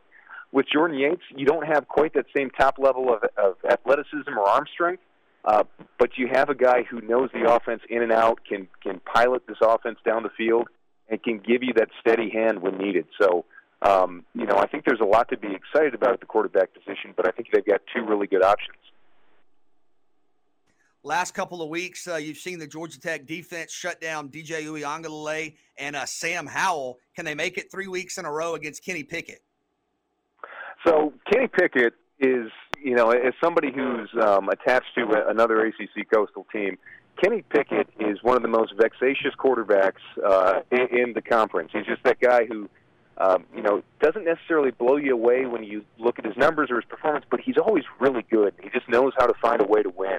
I think that certainly, given the caliber of quarterbacks that Tech has faced the last 2 weeks, I think they're going to be prepared for a very good quarterback, and I think they've shown they can give anybody fits, but I think they would be doing themselves a disservice to underestimate Kenny Pickett and the Pitt Panthers. And Sean, finally, when you think about this Georgia Tech team, if Coach Collins can find a way to get to 6 wins, and you look at the adverse season they had, are we talking about a potential ACC Coach of the Year, regardless of what's going on around him? Oh, I think, I'd love to see that, and I think if he's able to put this all together and really, mount a run and get this team into a bowl, I think that certainly he should definitely be in the discussion. I think there's a lot of question marks out there as to what the ACC in particular is going to be this year. But yeah, I think his name should certainly be in the discussion if we get to that point. Yeah, Sean Bedford joining us here on 3 and Out Georgia Tech Radio Network. Georgia Tech and Pitt noon coming up this weekend in Atlanta. Sean, we appreciate the time. Thanks so much. My pleasure. Thank you. Appreciate it. Sean Bedford joining us here. And BJ and Ben, this is a team that, again, back-to-back weeks has played what was at least preseason, for what that's worth, thought to be two of the better teams in the league in North Carolina and Clemson. Split with them, had a chance to beat Clemson at the goal line, wasn't able to make a play. Is this more the test in the last 2 weeks where you played up? Now it's a team that's kind of middle of the road, at least projected in Pitt, in how you come out and play this week? I think this is a tough game, and I think Sean was kind of getting at that, to follow up just a physically demanding game against Clemson and then have that incredible performance all the way around against North Carolina. That's back-to-back really good efforts. I know you didn't win at Clemson, but just about nobody has in recent years. To be right there with the Tigers and then to beat North Carolina, now you got to bring it for a third week in a row, and This is really interesting, guys. After Ole Miss, Pitt is number 2 in the nation in scoring offense. Pitt is averaging 52.5 points per game. And they are really balanced, really dynamic. They throw it downfield with Kenny Pickett, who a lot of people have said has played his way into a first-round grade for quarterbacks for next season. I think you're going to need that defensive front to step up again. And Charlie Thomas was great on Saturday. You saw a defensive front that was relentless. If you can rush the passer Saturday, I think Georgia Tech can win this game. If you don't, this is a bad team to struggle against because they're really good in the passing game. And Pitt has a good offensive line, but this is going to be a tough one for Georgia Tech, I think. Yeah, Georgia Tech is going to have to maintain that same mindset they had. I mean, go back to how they played against Clemson at Clemson, and then you look at how they played this weekend against North Carolina. I think they built for a team like Pitt. You got a defense that's led by their defensive line that want to be able to get after the quarterback. You got an offense. BJ, you talk about the balance on Pitt offense. You got, what Sims brings to the offense with the RPOs, with the run pass option shows that he is also bringing balance. Give the ball to Gibbs and in that running game. And I think if you are Georgia Tech, you prove that you can play against anybody with Clemson. You prove that you can go out there and play at a neutral site against a team like North Carolina. So now when you talk about Pitt, who might be another barometer team in the ACC this year because of the balance that they bring, I think if you Georgia Tech, this is the type of team you want, because I think Pitt, similar to Georgia Tech, is always the team that's scratching and clawing to stay relevant in the ACC. We don't give Pitt enough credit for what they know and what they do with their defense, but their offense, they are very, very balanced. I think this is the type of team that's going to be another test for a Georgia Tech team that wants to prove that they're just not just a 2-game wonder. They want to be able to put 3 games together. And again, a win Saturday, BJ, will be 2 in the Coastal Division. I know you have the loss to Clemson, but in division, will be off to a 2-0 start. Still have Miami, Virginia Tech, Virginia, and Duke out there, but a nice start nonetheless when you were projected to finish virtually last by everybody. Yeah, Georgia Tech's definitely in the mix to make it to the ACC championship game. And, in that regard, the loss to Northern Illinois does not matter. It doesn't matter. And the loss to Clemson from a head-to-head standpoint is with an Atlantic team. So that doesn't cost you double in the Coastal Division standings. You're in a good spot. That win over North Carolina makes you one of the front runners. It does. And I do think it's wide open. North Carolina, if we're being honest, is probably done because they have 2 losses already in the ACC Coastal to teams that are right there in their division, Virginia Tech and Georgia Tech. Now, Miami lost to Alabama and Michigan State, didn't look good in either of those games, but I think they are still right there at the top, fully capable of winning games in their division. But every week's going to be a challenge. Virginia Tech is a late conversion away from being undefeated against West Virginia, late against the Mountaineers at the goal line. Duke is 3-1. And you may say, oh, it's Duke. Duke has one of the best running backs in the country in Mateo Durant. Virginia is going to score on you. Virginia has one of the top passing offenses in the country. Brennan Armstrong, their quarterback, is throwing for 450 yards a game. So Georgia Tech is right there. But, Kevin, as we've talked about for years, this is the ACC Coastal. It's wacky. It's weird. Just when you think you've got it, oh, I understand what's happening. Nope, not happening. But Georgia Tech is absolutely in position to make a run. I just think at the end of the day, Kevin and BJ, when you talk about a dangerous team, we go back to the preseason, the team that doesn't get any ink in the paper, there ain't nobody really talking about them, a Georgia Tech team that's still trying to find their way. They could have found their way the last 2 weeks. We'll learn about them again. Every single week is going to be, can they put another week together? But if Georgia Tech find themselves in the ACC championship game, I would not want to have to play them because with everything they would have overcome at that point, those guys are going to be raring to go if they do make it to Bank of America up there in Charlotte. We've got more to come here on 3 and Out. A big one there in the SEC this weekend as well. Drew Darman, ESPN The Zone in Huntsville. We're looking at Bama and Ole Miss when we come back here on 3 and Out on the Southern Pigskin Radio Network. Great to be here on this Tuesday. A bunch of big games coming up this weekend. 3 games where we will see both teams ranked in the top 15 this weekend playing one another, one of those being Ole Miss and Alabama. Here to talk about it with us from ESPN The Zone in Huntsville, Drew DeArmond joins us here on 3 and Out. Drew, welcome. How are you? I'm good, guys. How you doing this afternoon? Hey, we're doing fantastic. I know the natural talking points are Kiffin v. Saban, but might this be one of the best quarterback matchups we see all year long in college football?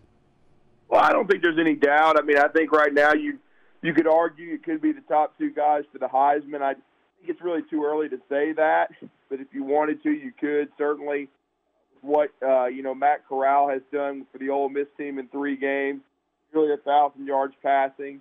What seen Bryce Young do in the 4-0 start, 15 touchdowns, 1 interception, and really an interception that shouldn't have been, and nearly a perfect performance against Southern Mississippi. He's got 1,100 yards plus passing himself. So, yeah, I mean, I think it's going to be as good a quarterback matchup as you may see in college football this year, no question about it. Drew, we've seen some great wide receivers at Alabama, of course. Tell us about Jameson Williams, who I believe, counting kick returns, had 3 plays of over 80 yards last week. Yeah, he did. You know, he had an 81-yard touchdown catch, 83-yard return, and then, of course, everyone saw the opening kickoff of the game, 101 yards. He's Special Teams Player of the Week. I don't know if Lane will kick to him now, but certainly he's had a big impact as far as making vertical big plays. He had a 94-yarder against Miami in the first game. So he's made an impact since coming over from Ohio State, no question about it. He has had a couple of big drops. He had that, he's tried to body catch a little bit. He had the throw that turned into an interception. It should have been a big play. He should have had over 100 yards receiving on just 2 catches against the Golden Eagles, but that one went through his hands. And then he dropped one against Mercer, that probably could have gone the distance as well. So it hasn't been a perfect start for Jameson Williams, but still a good one.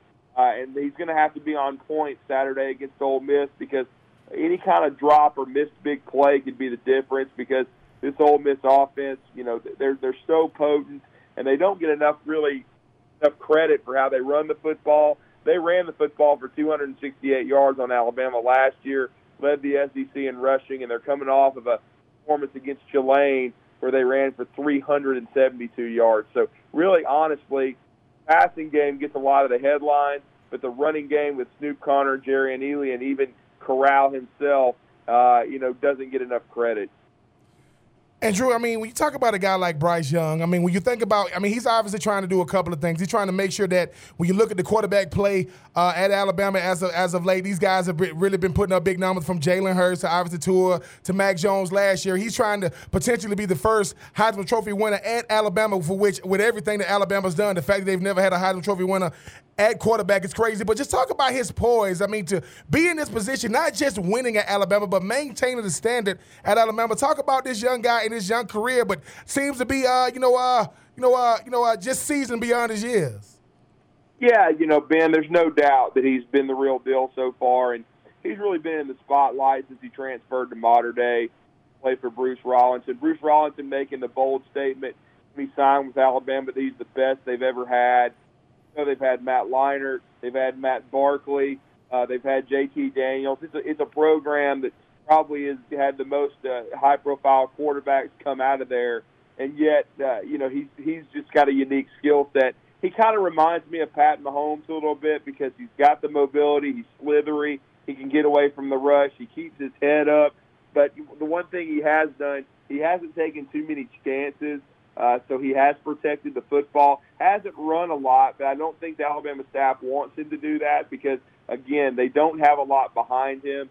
Paul Tyson is a serviceable guy. Jalen Milroe, a freak athlete, but no one near his talent or ability. So it's imperative that they keep him healthy. He has been under pressure a lot, but that mobility has come into it has been a big part of him being able to stay healthy. He has taken some hits, but he's been able to avoid those hits at times, still get the ball away. And I think he's a little bit different style because of how quick he is and elusive. And I think one thing we've noticed about him, his deep ball is still developing. He's been a little bit hit and miss with it, but he's been very accurate in the intermediate 10 to 20 yard throws down the field. And that's going to be big against Ole Miss because I think a big part of this game, Ben, I don't think this Alabama offense is as explosive as it was a year ago, so I don't anticipate them being able to put up 60 points in this game.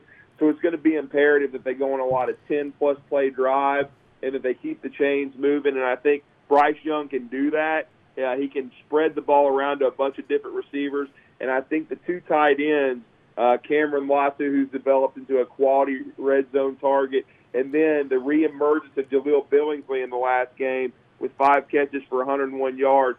Those 2 guys could be key factors against Ole Miss, and I think Bryce Young protecting the ball and, of course, staying healthy is imperative, and if he does those two things for Alabama on Saturday, he can have a big day. And if Alabama can get this win, then I think that he can be the front runner early for the Heisman for Alabama if they can move to 5-0 on Saturday afternoon. Drew, you talk about moving the ball. Ole Miss last year defensively was just awful. Are they any better? I know they had nowhere to go but up, but are they that much better defensively, or are we still looking at a 49-42 type football game potentially with how they can score the football? Well, guys, I think this year the game will be played. I would take the under.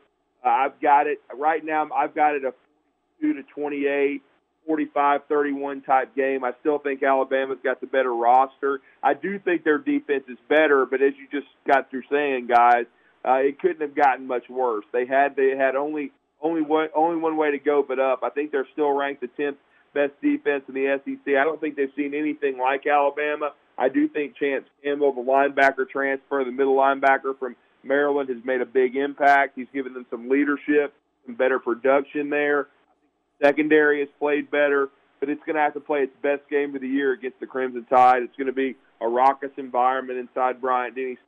Certainly, probably the loudest Matt Corral has played in, but certainly he's capable. But I think what Alabama's got to do, it's got to be an old-school type game. I think Alabama has got to keep the football. I think they've got to win the time of possession battle.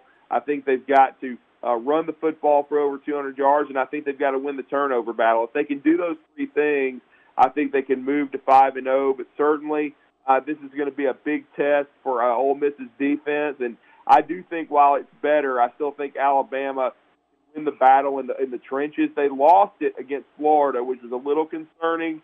But I don't think when you look at offensive and defensive lines that Ole Miss has got the material that Florida does. So if Alabama can protect the football, not be sloppy, and go on long, sustained drives and keep the ball away from Matt Corral and this Ole Miss offense, I think that they can win the game, and I think they can win it decently comfortably. I see the numbers at about 14.5. I think that's about right, even though I might have had it as low as 10.5 because I respect this Ole Miss offense. But I just think when it comes down to it, you still win the game up front.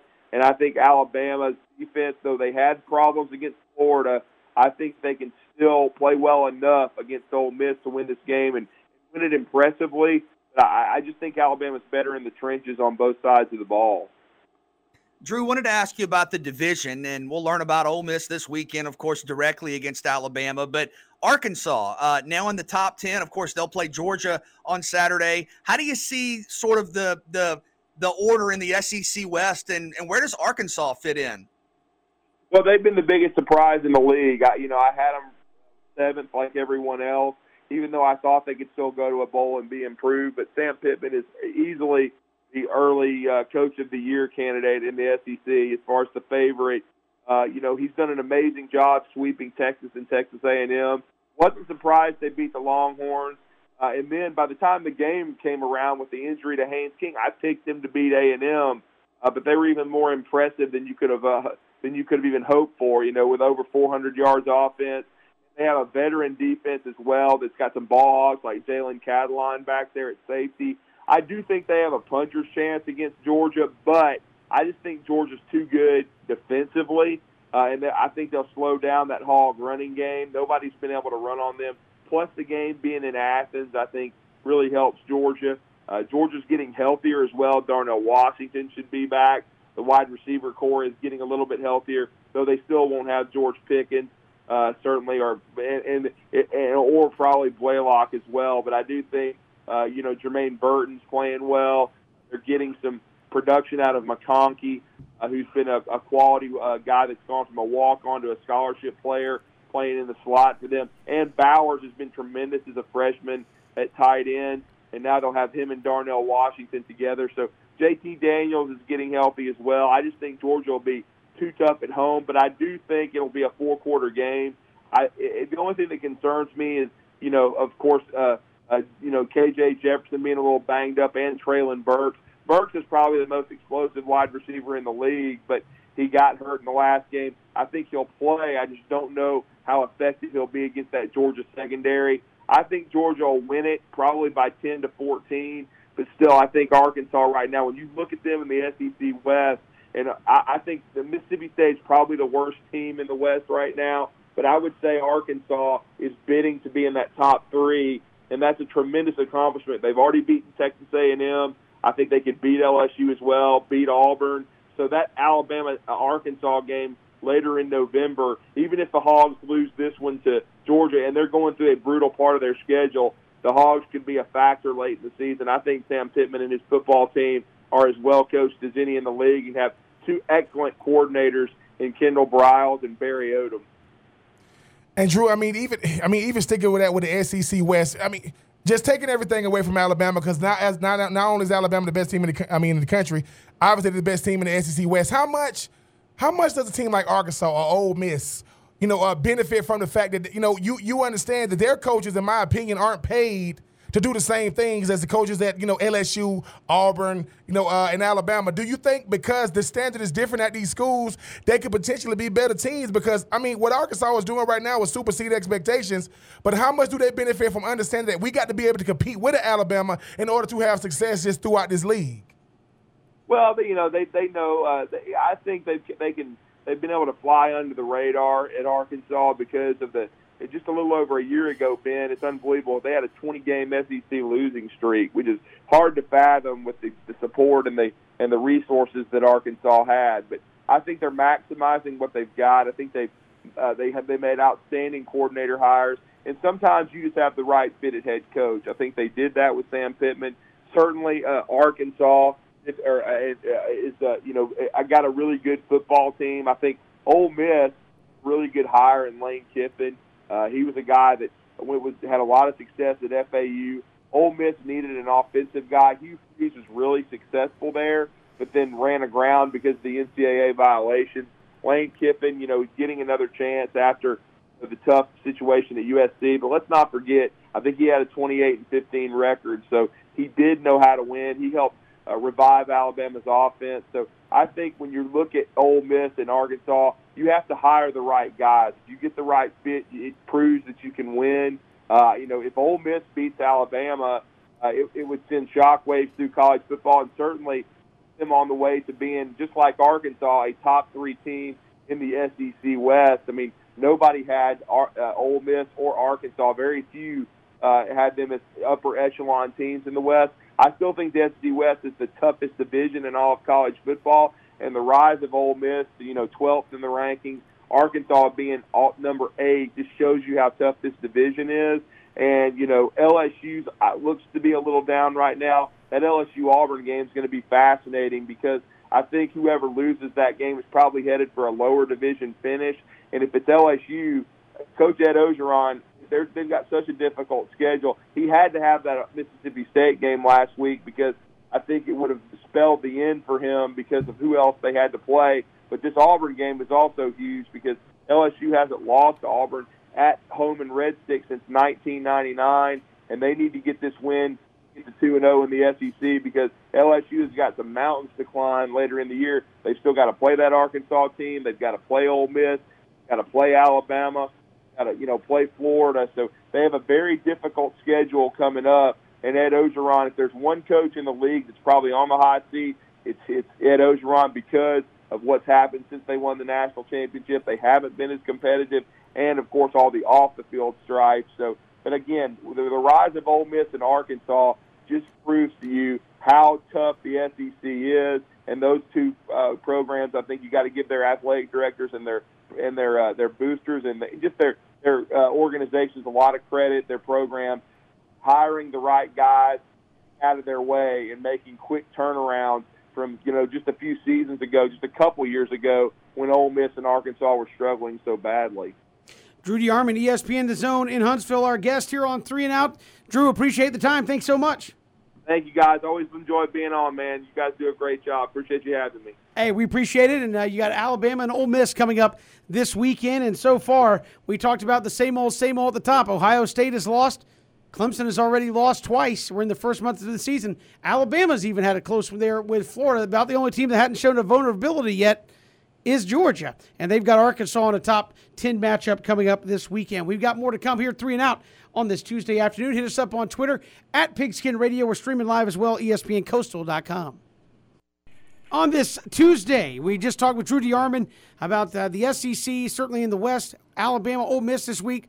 Arkansas going to Athens as Georgia tries to stay undefeated against an upstart Arkansas team. But what has really, in your mind, triggered this turnaround at Arkansas? Because obviously Sam Pittman took over. It was disgusting. It was, man, this team is going to be rough.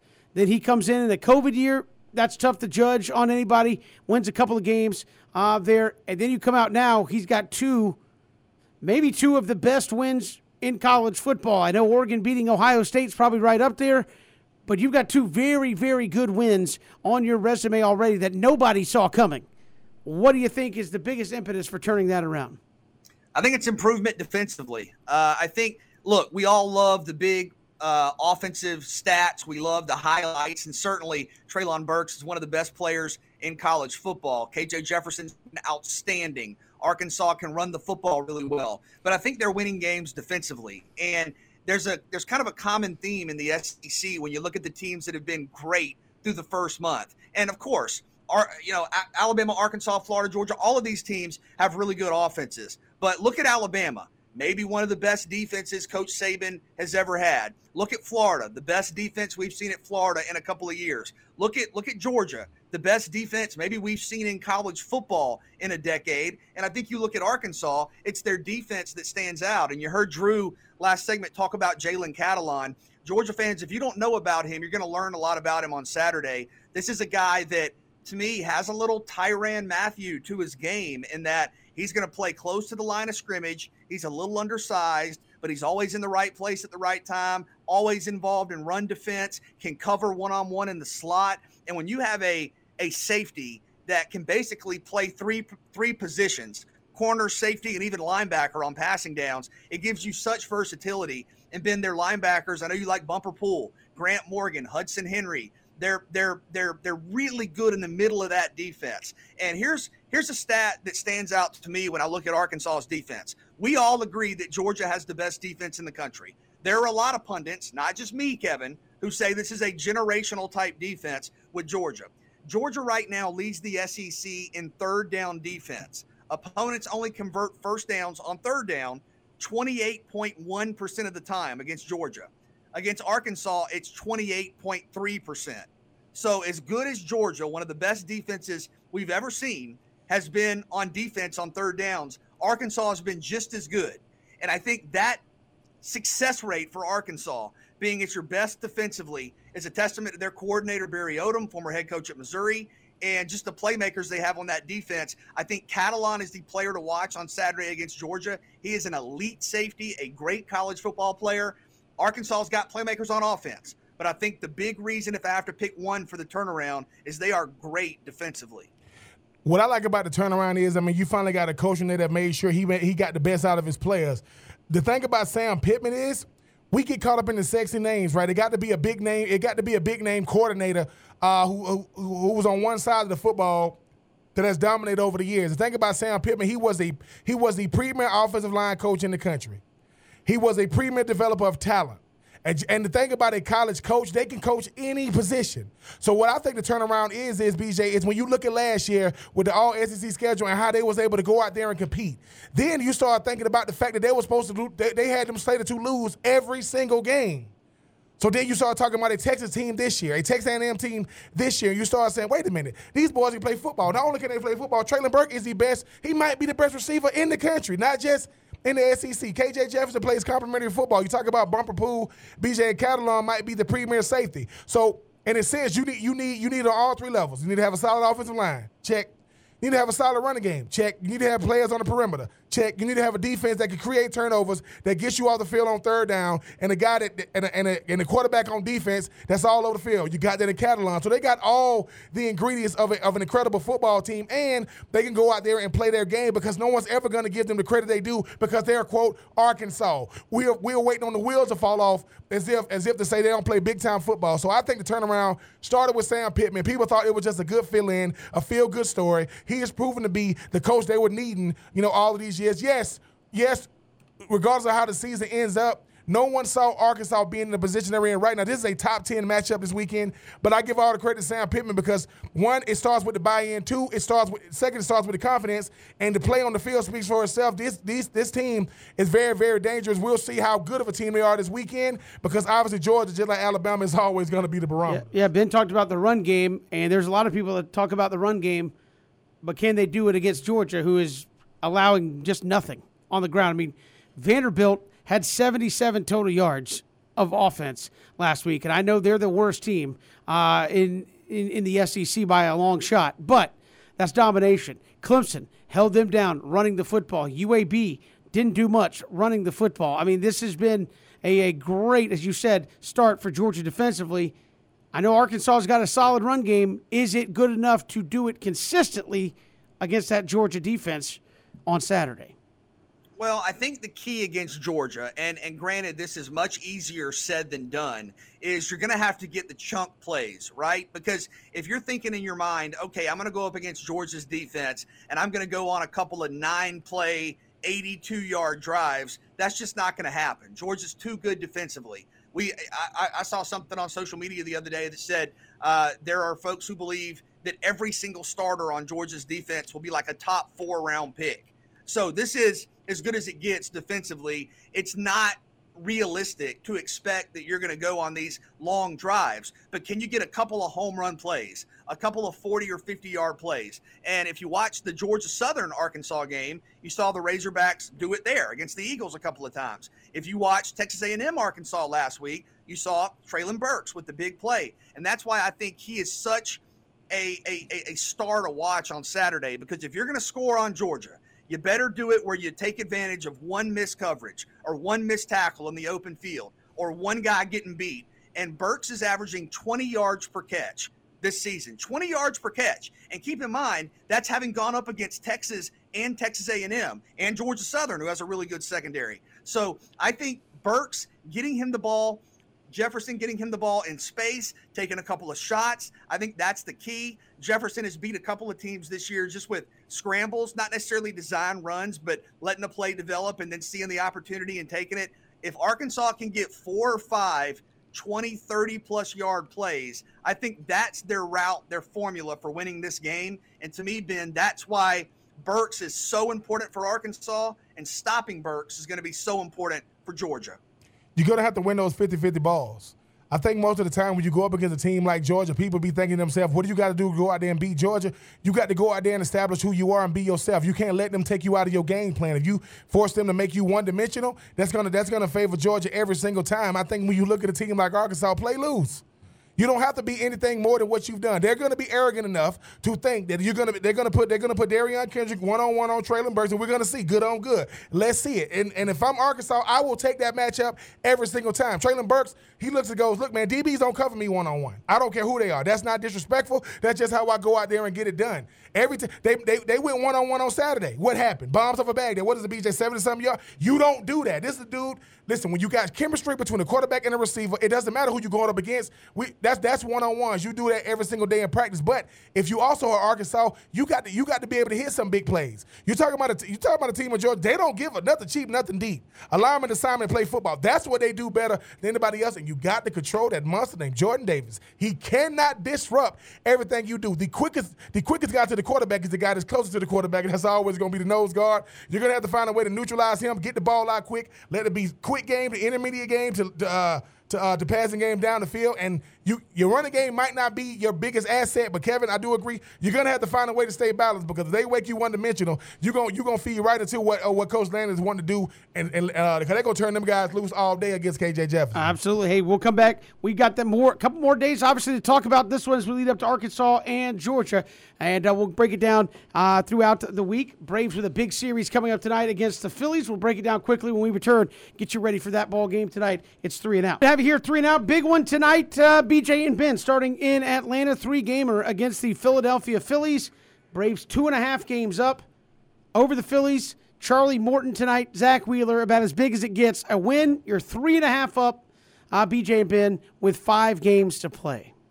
Biggest game of the season so far tonight. Love that Charlie Morton's on the mound. Go out and get it. I think if you win game 1 in this series, I think that closes the door pretty much. I know you would still have a mathematical chance for Philadelphia, but set the tone, win the series by winning the first game.